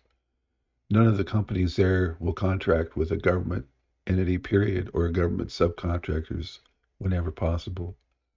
Their operations are far away from any interference. The other new hire, Oli, said, so this thing is really close. I mean, you've done almost everything but lay track on the northern slopes and approaches. This is going to get interesting very soon. Inoue replied, that is correct, sir. The first shipments of track or the drivers and communication lines will begin arriving in a week. On the surface, of course. Then it would be obvious to our competitors what we are doing. In less than 6 weeks, the James J. Hill and a fleet of similar vehicles were outfitted for laying track. Brandon was aboard the Pavonis Mons, but overseeing operations of the Arcia Mons and the Ascraeus Mons. Stockpiles of track were staged from each power relay station, along a line moving up the slope and southwest toward the caldera. Once above the steep cliffs surrounding most of Olympus Mons, routes would branch out in other directions. These were for attaining orbits closer to the desired angle of inclination. Tasha moved from station to station, overseeing the build-out of each facility, where required, meaning the additional lava tube carve-outs. The boring company was well established on Mars, though not all of their equipment was manufactured there. They were taking on new ventures, nonetheless. Ole was back in the new settlements, working with their engineers to finalize launch vehicle designs and construction or a modification of prototypes.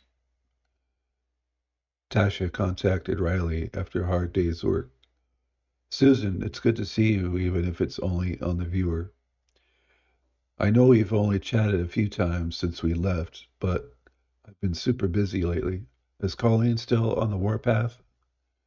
Riley chuckled. That's difficult to say. I don't know if I have ever seen her smile, more than a couple of times, but at least we're not still on lockdown. She really couldn't keep that up forever and justify the wasted resources. That could be changing, though. Have you heard of the activity on Olympus Mons? I mean, that has this place really buzzing at the moment. Tasha did not answer the question, but asked, so what is the story there? What do they think is going on? Riley was puzzled by this, but continued, well, your media is more reliable than ours, but maybe you don't have many on the frontier operating satellites. This is all we've managed to gather. Suddenly, a whole bunch of what appear to be outposts have shown up on Olympus Mons with growing stockpiles of materials or supplies. You wouldn't know anything about that, would you? Tasha did not want to mislead her friend, so answered, Susan, I do know what is going on, but I'm not at liberty to discuss it per my contract. Needless to say, the purpose will become apparent before much longer. I've told you more than I should, but be patient for now, okay? Riley laughed. I should have guessed, but don't worry, my lips are sealed. Whatever it is, I'm sure it will be epic. In the meantime, did you know that you, Brandon, and Ole are basically wanted fugitives here? I mean, I'm sure you guys knew what you were doing, but it seems like Safford is really making a big deal about it. Making an example of you guys. Oh, and I probably shouldn't tell you this, but Thomas Safford is now assistant chief of the Canadian Biolab.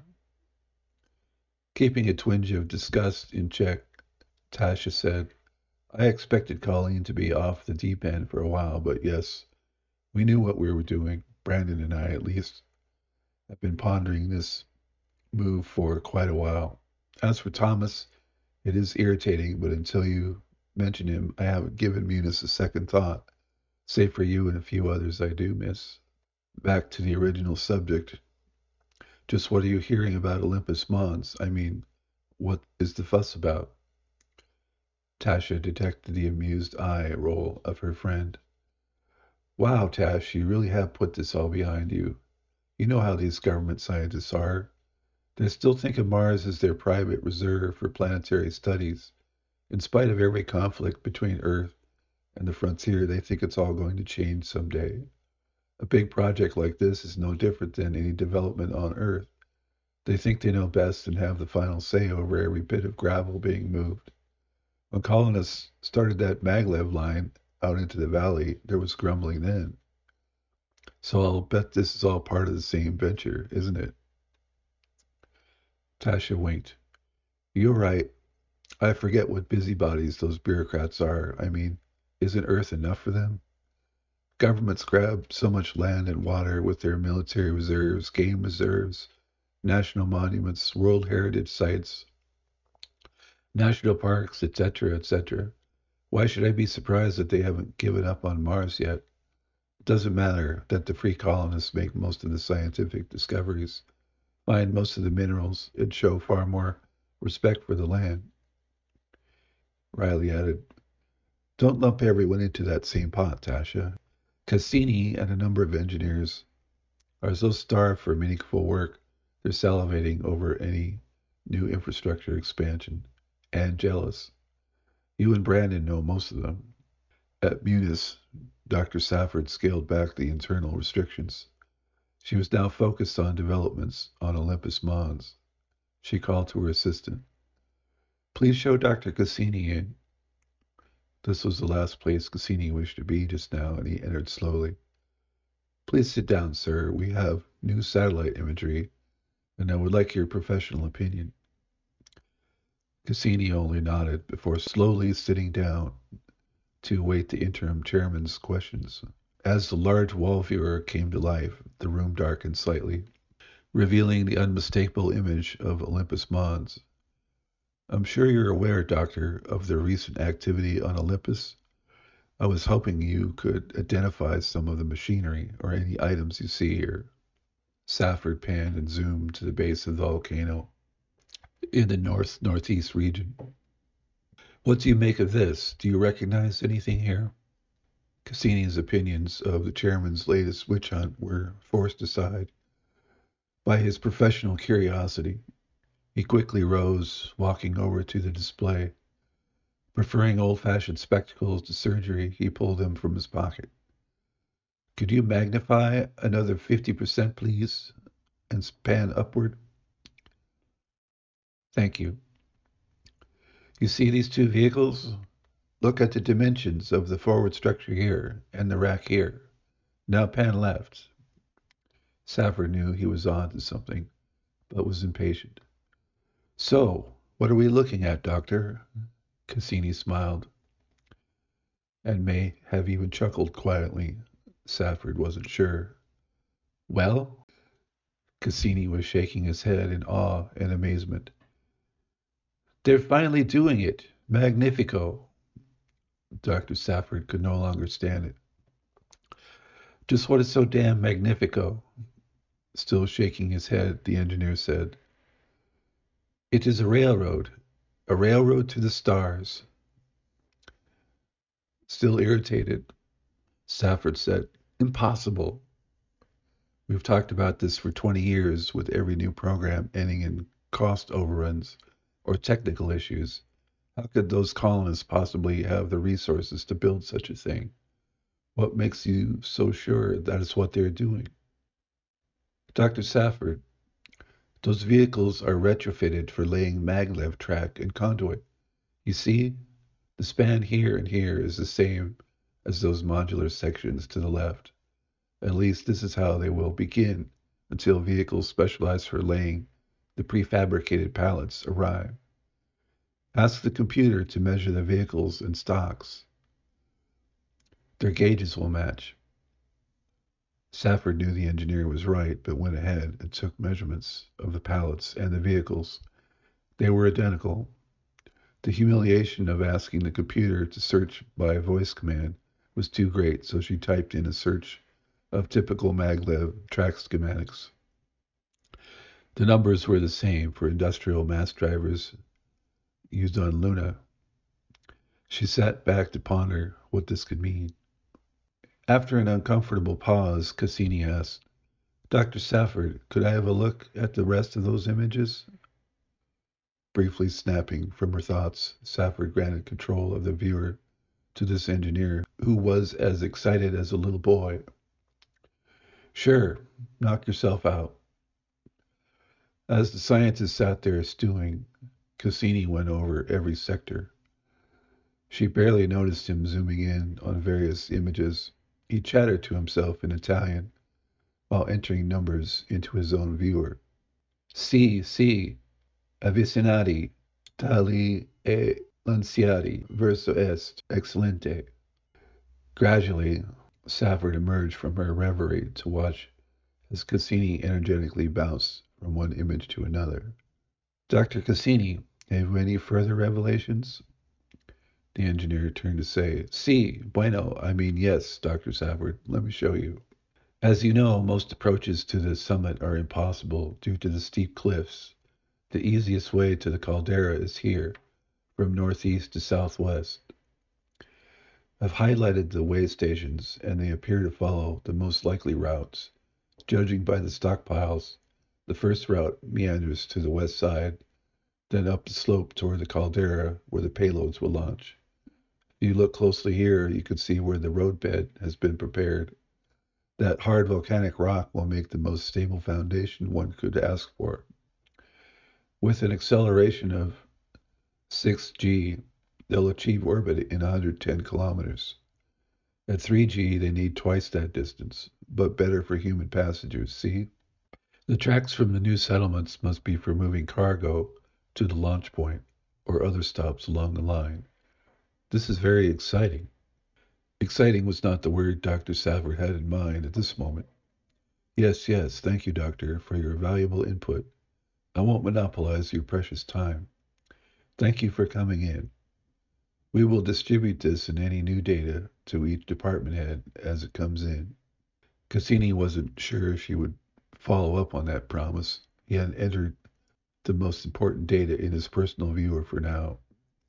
He only said, Grazie, Dottore, thank you, and left. Colleen Safford was not pleased by the prospect of trusting her nephew with anything important, but she needed information. Thomas was throwing darts in his office when the wall viewer signaled an incoming call. Hurriedly stashing the darts in his desk drawer, he answered, Yes, Auntie Colleen? I mean, Dr. Safford? I'm quite busy here, Dr. Safford said. I'll write a note to the director. I need you to come to my office, ASAP. Thomas tried to disguise a sigh, then smiled and said, I will be there in 5 minutes. With the call ending, he figured she did pull a few strings to get him this cushy job, so he would play along. To himself, he muttered, My AI analysis isn't netting much information, so I need to earn some brownie points. When Thomas entered, she smiled. How are things going with the new job? So far, I've heard only good things. This was so unlike her, the forced smile put Thomas immediately on guard, but then thought, she must really want something. Maybe I can use this to my advantage. Still, he was wary. Just great, Dr. Safford. Everything is humming along. We have some new potato strains shaping up nicely. She said, Splendid. I must commend you on your deduction regarding the activities of Mr. Kalu, Ms. Nagorski, Mr. Olson, and whatever consortium of colonists they're working with. There is something happening on Olympus Mons, and now I have a good idea what it is. Let me show you the latest satellite images. Once again, the room dimmed, and the large viewer was activated. Cassini's markup was still there, but she proceeded as if this was her own analysis. Thomas was mesmerized by what he saw, but kept his comments to a minimum. saying only, "That looks like quite an extensive undertaking. I'll bet people on Earth will be greatly interested. But what is it that you want of me? I mean, this is a frontier project, not any kind of terrorist plot." His aunt said, "It is indeed a frontier project, as you say. It is also true that many here, as well as on Earth, will want the latest and most accurate information. This is where you come in." Thomas thought, "Okay, here it comes," but said, "I'm not sure how I can help. What do you have in mind?" Dr. Safford just smiled and said, "You're in the habit of going across, so you know the lay of the land when it comes to frontier activities. I need you to be my eyes and ears. Gather as much information possible on this. Who is behind it? Meaning backers, partners, key personnel, etc. Despite being a frontier project, as you say, there are other interests to consider." She did not have to spell it out, Thomas thought. What she really means is that I know people from several sectors, including a few in low places. They both knew he didn't have a great deal of choice in the matter, so he said, "Sure thing, Dr. Safford. I'll find out everything I can." Colleen Safford did not want this new development to bite her before turning it to her advantage. Knowledge was power, and she wanted to be the go-to person on Mars for the shot callers in the UN and the more powerful governments. She wanted this sooner rather than later. She freshened her makeup and made sure her hair looked presentable. Seated behind her desk, she instructed an office drone to take a position opposite. Silent ion propulsion moved the drone into position. "Begin recording," said the interim chairman. "To the Secretary General of the United Nations, the Honorable Mr. Zafri Rahman." A few days later, Tasha Nagorski was overseeing the expansion of a habitat complex at the base of the mountain. She told the tunnel crew, "I've marked out where to cut based upon ground radar and seismic measurements. In about 22 meters, you'll break through to another lava tube. That should give us plenty of space for the foreseeable future." These were good crews, and not being a micromanager, she went back to her temporary office. Crews were running on 2 shifts, and as Tasha had always been a workaholic, she was still in her office 9 hours later. She received a frantic call from the cutting crew boss. "Ms. Nagorski, could you please come in to the north side carve-out? We've broken through, and we need a decision. I might attempt to describe the problem, but that wouldn't do it justice. You need to see this for yourself." Dixon out. Had she been back at Muniz, Tasha would be annoyed, donning a pressure suit at this hour. "These are good people," she said to herself. "They wouldn't call if it wasn't important." She exited the airlock of the temporary offices enclosed in a large tube, 57 feet below the Martian surface. When the relay station was finished, much of this space would be filled, but now it was only bare rock. The facility and floodlights illuminating the cavern were powered by portable liquid fluoride thorium reactors, LFTRs. Making her way north about 85 yards, she noticed the tunneling rigs had backed out of their burrows. Some of the crews were inside the vehicles, but silhouettes of several more milled about before the borehole entrances. Getting closer, she recognized the figure waving his arms as the foreman, Chet Dixon. Switching her helmet to the common channel, she said, "Okay, Dixon, I'm here. Can you tell me what the problem is?" The foreman turned to see her coming. "Oh, am I glad you're here. Like I said before, you'll have to see it to believe it. I've seen it, and I still don't believe it. Just come this way, and you'll know what I'm talking about." Tasha walked with Dixon to the leftmost borehole.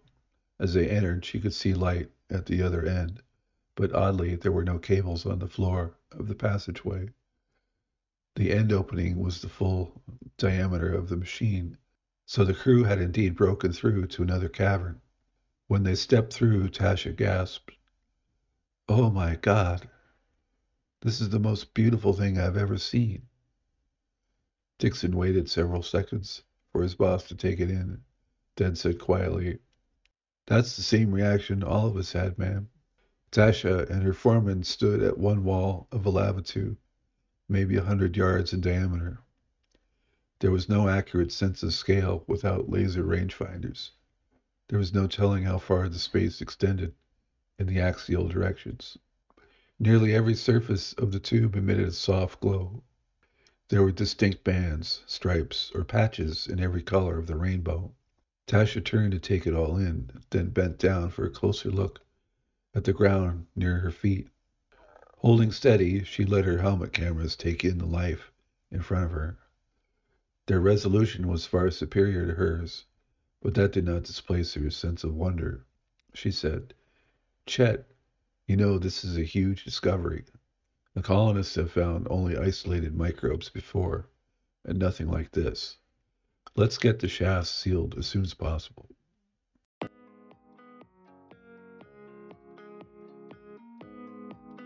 I hope you've enjoyed this program, written and presented by author Michael James Sharon, in conjunction with my many science fiction novels.